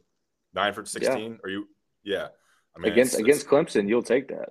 That's over I half. felt like it was some of the timely plays that Clemson made. We didn't. I mean, it kind of reminded me of the Notre Dame game a little bit, when we started off the way that we did, and that, Clemson goes down and scores and they go up 14-7. Obviously, then we fumble the ball, needing to go down and put 7 on the board, and they go up 21-7, missed field goal. I mean, it kind of reminded me of how that game went. I didn't feel at any point during the game like we from an offensive standpoint, like we were in trouble. Like I didn't feel like we couldn't go down, move the football. When I kind of got, sitting up in the stands, when I kind of got biting my nails a little bit, was when that field started shrinking, when we started getting down there. But I thought the timely plays Clemson just made. I mean, special teams win you games, obviously the pick six. So. Yeah, it's red zone struggles and it's turnovers and untimely turnovers that led to points for Clemson was huge there. And then, you go down 32-10. It could have been 7. That was a big thing. It could have been 24-17, a one-score game if UNC scored there. And instead it's 32-10. I don't know why they went for 2 there. Clemson went for 2. I don't understand the math there, but they did. Maybe trying to impress the playoff committee or something. Okay, anything else on Clemson? A missed opportunity again. Good to get there. 9 wins, but it's definitely disappointing into the season there with 3 I'm curious from a Clemson standpoint, man. I tweeted it, man. I'm curious why they didn't make that move. Maybe a week sooner. Like it's DJ Hughes. You could argue that the South Carolina game might have been a bigger game for them. With everything that they had on the line. So I was curious. We can talk about this. DJ Hughes already in the transfer portal, and Mac Brown was asked. Yeah, he entered. Last night. I woke up to this morning, and UNC's backup quarterback Jacoby Criswell is also in the portal. But Mac was asked about had they prepared for Cade Klubnik because he played a decent amount throughout the season and he never played extensively. And Mac said they didn't prepare for him. Jeff, you heard differently that they did prepare for him. I don't know thoughts on that. I know Switzer, you shared that tweet in the group chat late on Saturday night. I mean, according to Jeff, they did prepare. Yeah, I mean, you listen to Cedric Gray post game, and obviously he mentioned that they knew that they had packages and Cade had played before. There wasn't a huge difference to prepare for him because DJ did have a running element to his game. He just wasn't as polished of a passer as Cade. So it's not like you're completely changing the defense. But what I think is Coach Brown isn't really in tune with what we're doing defensively. I think if you ask Chizik, was he interviewed after the game? Do you know if he was interviewed? UNC never makes the coordinators available. I wish. Okay. Well, I mean, if Cedric Gray, our starting linebacker, says that we prepared for him, then that's the guy I trust the most on the defense. So he knows exactly what we're doing. So that's why I thought it was a little quirky. Is if our starting linebacker says we prepared for him, but our head coach doesn't, there's a disconnect somewhere, and that's not good. Whether he's not doing anything with the defense, he's just, kind of overseeing the team. Then, but maybe he misspoke. But if the linebacker says we prepared for him and the head coach doesn't, there's a disconnect that's not good. Yeah, and Cade was great. I mean, obviously he's gonna be good. Clemson there. Yeah, he was sharp. I mean, I think his first drive he was like 5 for 5 or 6 for 6, and then led them a couple of scores there. All right, we'll move on to kind of state of the program, maybe some transfer talk. First, we'll talk about Blue Shark Vodka, smoothest vodka in the world. They've been sponsoring this show and Inside Carolina podcast for 2 years now. I want to thank Connor Barth and the people in Wrightsville Beach for sponsoring Inside Carolina, an independent company, the sports independent podcast and media company. Blue Shark Vodka, smoothest vodka in the world, made from sweet Carolina corn, super smooth, accessible price point, and available in all 100 North Carolina counties. Check it out for the holidays. Blue Shark Vodka. I want to give a quick shout out to Roback. They sent me some gear. Roback, we helped out with some Armando's NIL stuff. I did at least. And they sent me a bunch of gear. So I'm rocking my new Roback hoodie, some good activewear gear there. All right. I'm an extra large, Ross. I need a pullover. Yeah, I'm an extra large in shirts, but I needed bigger joggers. They're too short. All right. Anyway, all right. Where are you going to go with leg this? guy. That's right. Transfer portal. I mean, briefly. I mean, this is the new. I saw one of your tweets, Switzer. I mean, it's the new state of the game now. I mean, Drake May was asked about if he was being tampered with and his decision if he was going to look around, and he said, he is committed to UNC. That's his intention was kind of an odd word choice, but it was late on a Saturday night. Let's see. Ra Dilworth in the transfer portal, Jacoby Criswell, Chris Collins, Jonathan Kim, and Dontavius Nash. Nash didn't play much. Ra, you coached him, Jeff. I mean, he was a big-time recruit for UNC. He is in the portal. He just wasn't used very well in Gene Chizik's offense. Always seemed a little bit small to me. I think he was kind of built for the creativity of a Jay Bateman defense. Of course, Jacoby Criswell makes sense. Jonathan Kim, we've already talked about him. He wanted to be a starting place kicker. And then Chris Collins, fifth-year guy who's going to be a sixth-year grad transfer somewhere else. Your thoughts on that and maybe Ra, since you do know him? Yeah, I mean, just looking at, the 5 or 6 guys that have announced that they're leaving our program so far, they're all the backup guys that didn't, get as much time as they wanted. So I think that's kind of the nature you're seeing in college football now is, yes, you are seeing some starters that transfer maybe to go to bigger levels, but the majority of these guys, they were used as backups and played sparingly. So they think the grass is greener and they think they can go to another program and just play right away. Which, like Ra, I'll speak on Ra. Ra is one of the most talented athletic-wise linebackers I've been around, just in terms of his speed and his quickness, his lateral ability. I mean, it's in the 1% of the linebackers that play college football. The things that make a really good linebacker, though, are the ability to tackle, ability to diagnose, toughness, instincts, and maybe that's where he was lacking. I don't think a coach is going to – like you watch Power Echols and Cedric Gray. First of all, they were both all ACC. One was first team, one was honorable mention. And the majority of the game right now is played with two linebackers. So Ra wasn't going to beat out those two, and especially – so we used him on third down and to rush the passer some. And when he was in the game, he didn't make plays.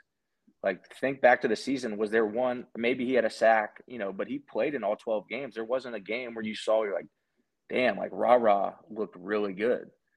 He had the opportunity to make plays and he just didn't. And I think he played, the amount of snaps that he deserved. I wish him the best. He's a great kid, but like, he's got to develop his body more. And he's got to develop his off-the-ball linebacker instincts, reading pullers, dropping into zone coverage, et cetera. Like, he's a freak athlete, but, he's got some development to do. Yeah, maybe that's on the coaches. Yeah, I mean, he was recruited for Jay Bateman's defense, where they kind of use him creatively as more of a blitzer or in different packages. And obviously, you bring a whole new defense coordinator in. I don't know if that changes things, but he was a big-time commit. I mean, he was ranked 103 in the nation. Number 11 linebacker, a 24/7 Sports Composite, 4-star guy out of Glenn High School in Kernersville. Expectations were high. I mean, one of the fastest linebackers in the nation, but a little undersized to get off tackles. He was recruited as a safety to Alabama. Alabama wanted him as a safety, and UNC recruited him as a linebacker. And, sometimes you need patience. You got to stay in a program. I mean, in my opinion, you stay and get your degree, and then you transfer because the UNC degree is better than 95% of the degrees out there. Switzer, your thoughts in general on the transfer portal? I mean, I know you're not in the media, but from an outsider's perspective, having played the game, it's just a different world now. I mean, you can leave and play anywhere, and then the money comes in. It's just a changing world in college football right now. Yeah, it's something that I'm gonna be coaching here in a couple of weeks, so it's something that I got to get used to. Here, man, I'm kind of split because I know of guys that when I was in school that really, really could have benefited from the portal. I know I had teammates who committed to a coaching staff or committed to a certain coach or committed to a system.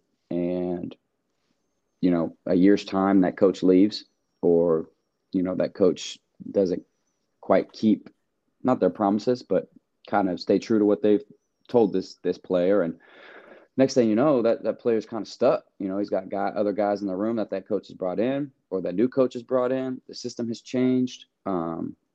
and they can't leave because you lose that year of eligibility, and it's kind of an unknown of what's going to happen taking a year off and sitting out. So from that standpoint, man, I am a believer in the portal. But then you got, on the other hand, you got kids who, jump ship midseason. You got kids who. One thing, Switz, they can't enter until today. It's a little bit different than it was last year. Last year, UNC had players leave like midseason. Okay, I've seen things, right, but I've seen things on. They may not enter the portal, but I've seen things around the country. Kids saying my intentions are to transfer. Like they've left the team. That's kind of where I meant. Yeah, Jonathan Kim this season did that. And so I think you've got twos. You've got legit twos leaving. Who may not be running, but not realizing, they're an opportunity away, they're an injury away. It's crazy to me, man. And I think a lot of this nowadays falls on the parents. And what I mean by that is these kids, they're just that, they're kids, right? And I'm sure that there was plenty of times when I was in school where I was like, you know what, if I could leave, I'm leaving. Like things aren't going my way, at this particular moment, or I don't see the bigger picture. I don't see what could be, and I'm leaving. And had that happened to me, it would have been one of the worst decisions I could have ever made, especially with how things shook out for me at UNC. So I think a lot of this, especially nowadays, falls on, parental guidance, talking to these kids and, kind of laying out that bigger picture. But again, I'm torn because, it is good. I believe that, players that are in bad situations should have every opportunity to go and explore other options. And then I think on the flip side of it, you've got kids who prematurely jump ship and leave. I saw something on Twitter the other day. I think it was like 60% of the portal athletes don't find a home or something like that. I mean, there's numbers out there. I think every year it's a little different, but around 65 to 60% don't end up anywhere. So I don't know. I was talking to Gabby about it last night. I don't know how you regulate. I don't think you can regulate the portal to where it's only used for the kids who really need it. Who's in charge of who would be in charge of saying no, you need to stay, or you know what I mean? So I don't, I'm entering this world here in a couple of weeks, man. So, where are you going, Switzer? I don't know, man. I don't know. I'm going where the best opportunity is.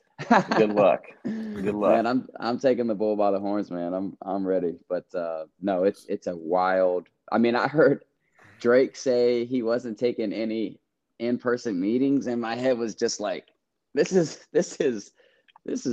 free agency, man. This is nuts.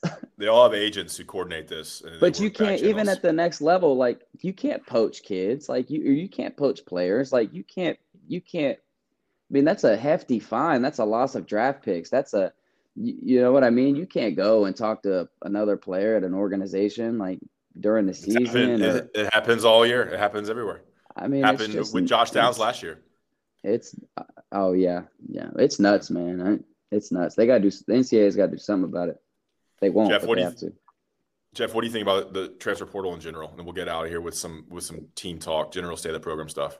No, I think it's necessary, but there's just so much gray area involved that, if you look at the total success stories in the transfer portal, I'd say maybe it's 10% out of total transfers end up being successful for both parties. And I'd say the other 90, they just get lost. Maybe they go play a little bit of another program, but a lot of these guys don't even end up signing scholarships with other programs, which is terrible because, maybe it's their way to go to college and graduate. And now they're on the street without an opportunity to go to school, which it sucks. But I always think back to Mitch's story. Mitch in the transfer portal, if it was around when he was there, maybe he leaves, but he sticks it out for 3 years of not playing, and arguably he should have. And he plays for one season as the number 2 draft pick. That would never happen in today's world. Because he would have been gone, I think. You know, but I think he's just he was built different. Jeff saying like they took that decision making out of his hands, like by not having the portal, they essentially handcuffed him to. Well, the big thing is you have to sit out a year. You don't have to sit out a year anymore. That's the big thing. And I think Mitch too. He believed in himself. He was committed to a coaching staff. He was with his guys, and he was just like, I'm going to keep betting on myself. And I know once I get my opportunity that, you know, I'm going to make the most of it. And that's what he did.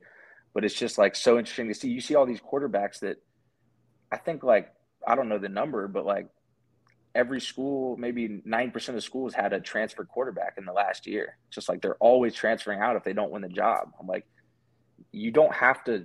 I don't know. I don't know the right way to. Quarterback's a little bit different because, I mean, it's just one position. Like, you know, wide receiver can transfer in or not leave because he can get some snaps, but a quarterback is just kind of one guy. It's UNC's playing Bo Nix in the bowl game, and he's a transfer from Auburn who had a great year at Oregon this year. So it's happening everywhere. The Boston College quarterback's transferring, the Virginia quarterback's transferring, the Notre Dame quarterback is transferring. Those are three kind of. I mean, I know that Notre Dame's not ACC, but two ACC guys that are leaving. Interesting track. So yeah, stay locked into Inside Carolina. We're following. We have a tracker up on the board right now. We expect a few more to enter today, and then it becomes like, who is UNC going to get? Because they're definitely going to try to get some guys too. They could get a wide receiver. They need a linebacker, maybe safety, cornerback. There's a lot of positions where they need some talent that could start next year. Because I think there'll be some spaces with Josh Downs leaving, Antoine Green leaving. They're going to be without some cornerbacks as well. So. All right, stay of the program. UNC 9-4, 3 straight losses. You know, we're in year 4 of Mack Brown. Who knows if there's any coaching changes? I don't know how much we can get into that, but I think I think it was the same thing last year. You're kind of at this little crossroads of the program where you don't know how long Mack Brown's staying. You know, you got to a point, 9 wins is great, but there's still questions. The defense has not been good since Mack's been here.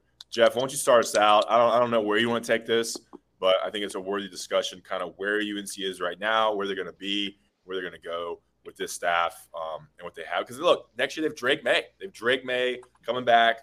You know, there's a potential to be really special again next year.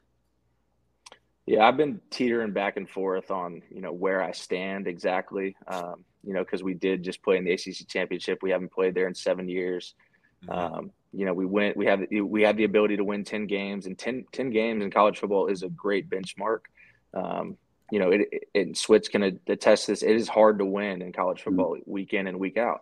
And I know our fans want us to blow these teams out, but, you know, we beat some teams we should have, and we lost, you know, the 2 games that the thing that bothered me was the 2 games that were our quote unquote biggest games of the year were Notre Dame and Clemson, and we weren't really competitive at the end of the game.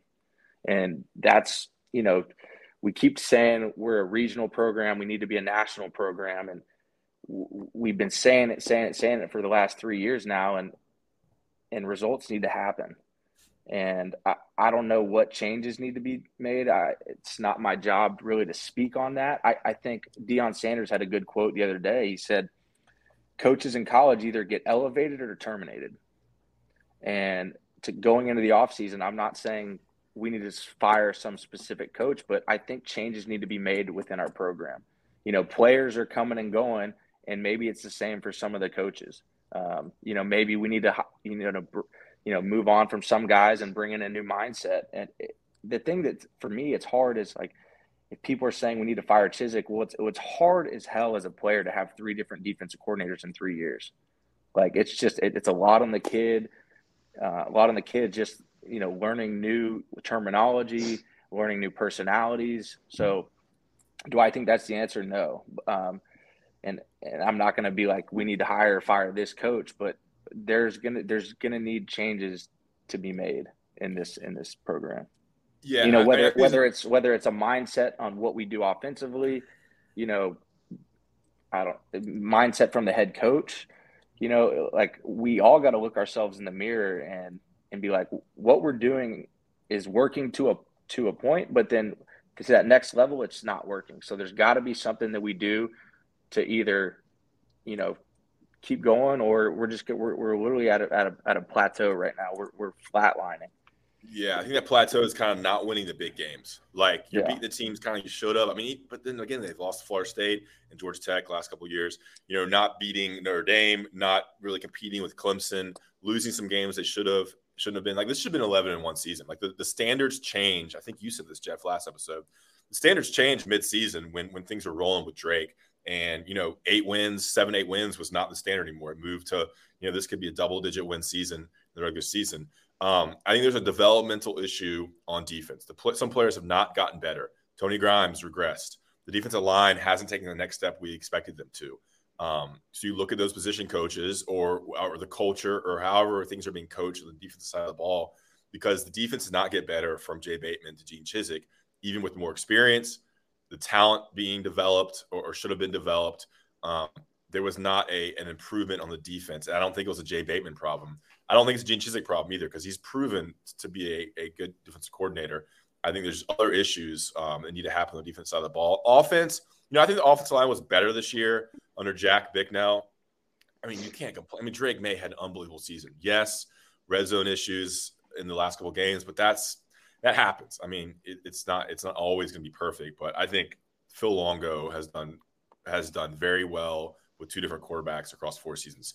Switzer, your take from what you see, kind of being a little bit of an outsider, but observing this program from your perspective as a former player. Yeah, I think first and foremost, I just have to say how much fun I had being a fan this year and watching the boys full time. And I want to thank the staff. I want to thank the players for the season that they did give us. I think that being said, I think it's super important, man, that we finish this year on a high note. Like, I think this Oregon game is really, really important. I mean, this is a top tier program that we're playing.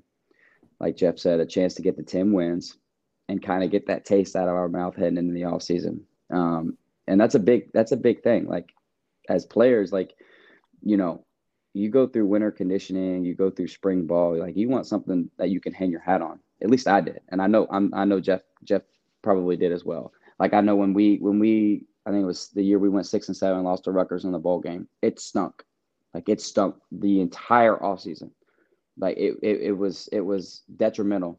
And in a way, it really propelled what we ended up doing that next year, going 11-1. So I think this Oregon game is huge. And there's a lot of unknowns, from a program standpoint. I mean, just outside looking in, the Coastal is done. I don't think our schedule for next year hasn't come out yet, has it? I think the away games are set.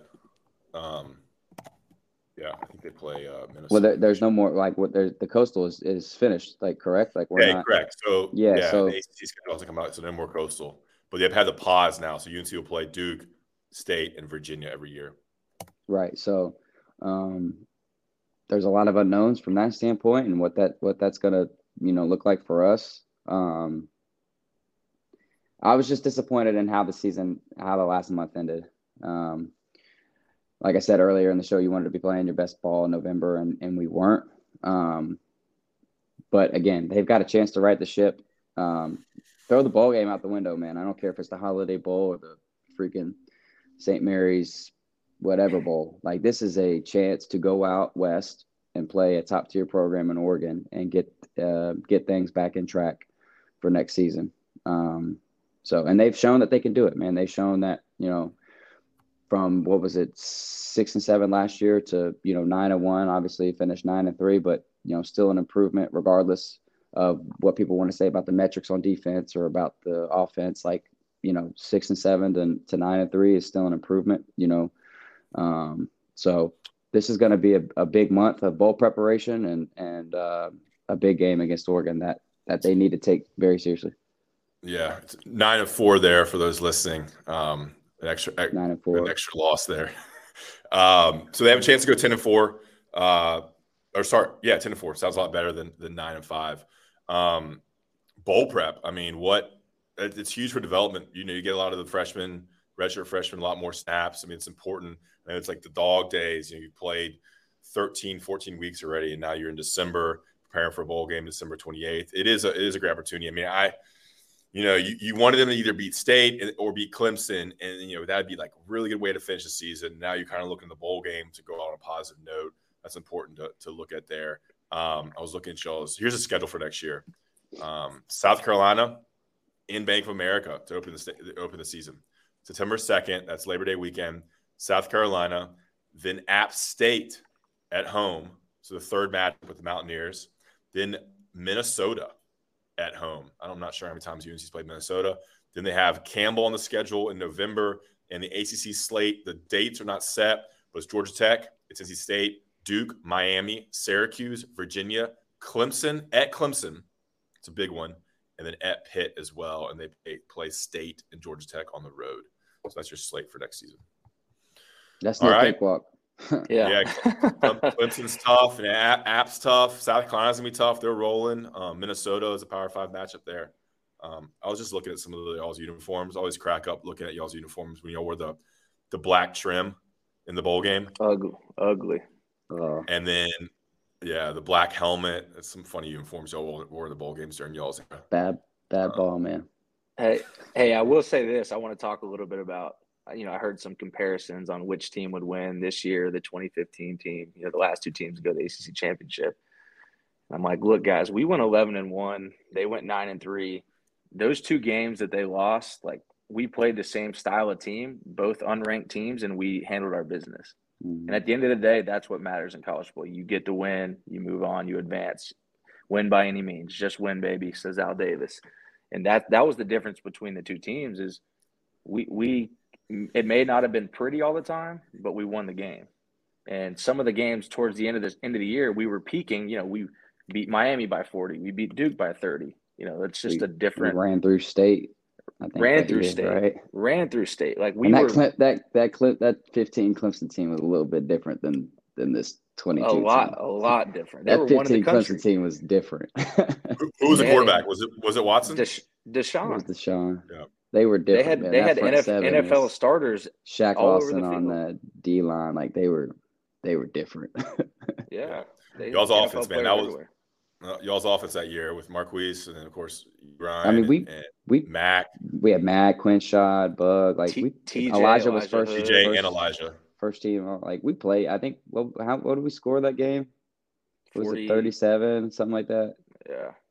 Well, I felt like we held our own from an offensive standpoint.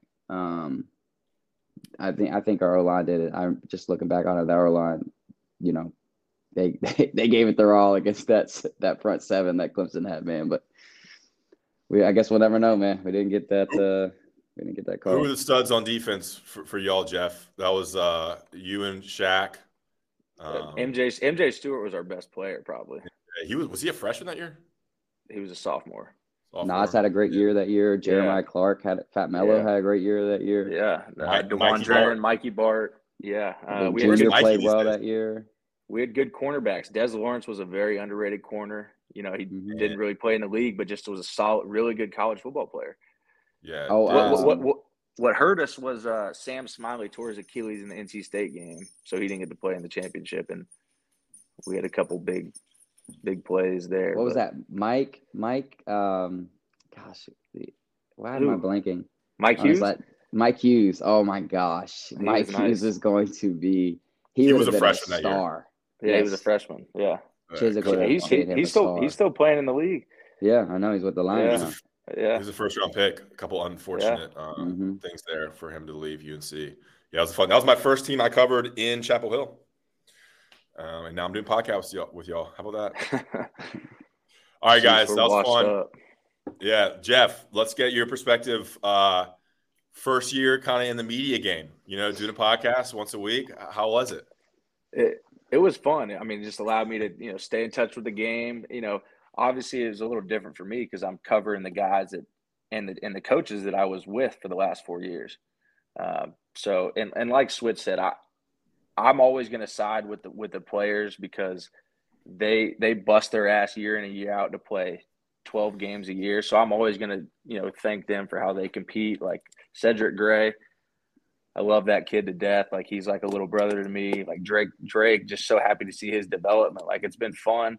obviously we didn't finish the season how we wanted, but it was fun to, you know, be able to speak about them, you know, just kind of stay in football because, you know, I feel like I can provide some knowledge and a little insight that most people don't have because I've been on both sides of the, you know, playing and coaching and now, you know, being able to speak about it. But, you know, look forward to bigger and better things, Ross. Yeah, it was. I think people really appreciate your perspective. I think you did a good job balancing because you know these guys. It's hard to call out coaches and players that you know, and it's a tough thing to balance. I think you did a good job with that. You know, being direct and honest when you needed to be, and towing that line. Switzer, we appreciate you coming on. Thanks, Blue Shark Vodka. Switzer's a 2-time guest now. Appreciate Blue Shark Vodka for sponsoring this show. Calling the Shots, our last episode. We appreciate all y'all listening on YouTube and on the podcast feed, guys. We'll see you.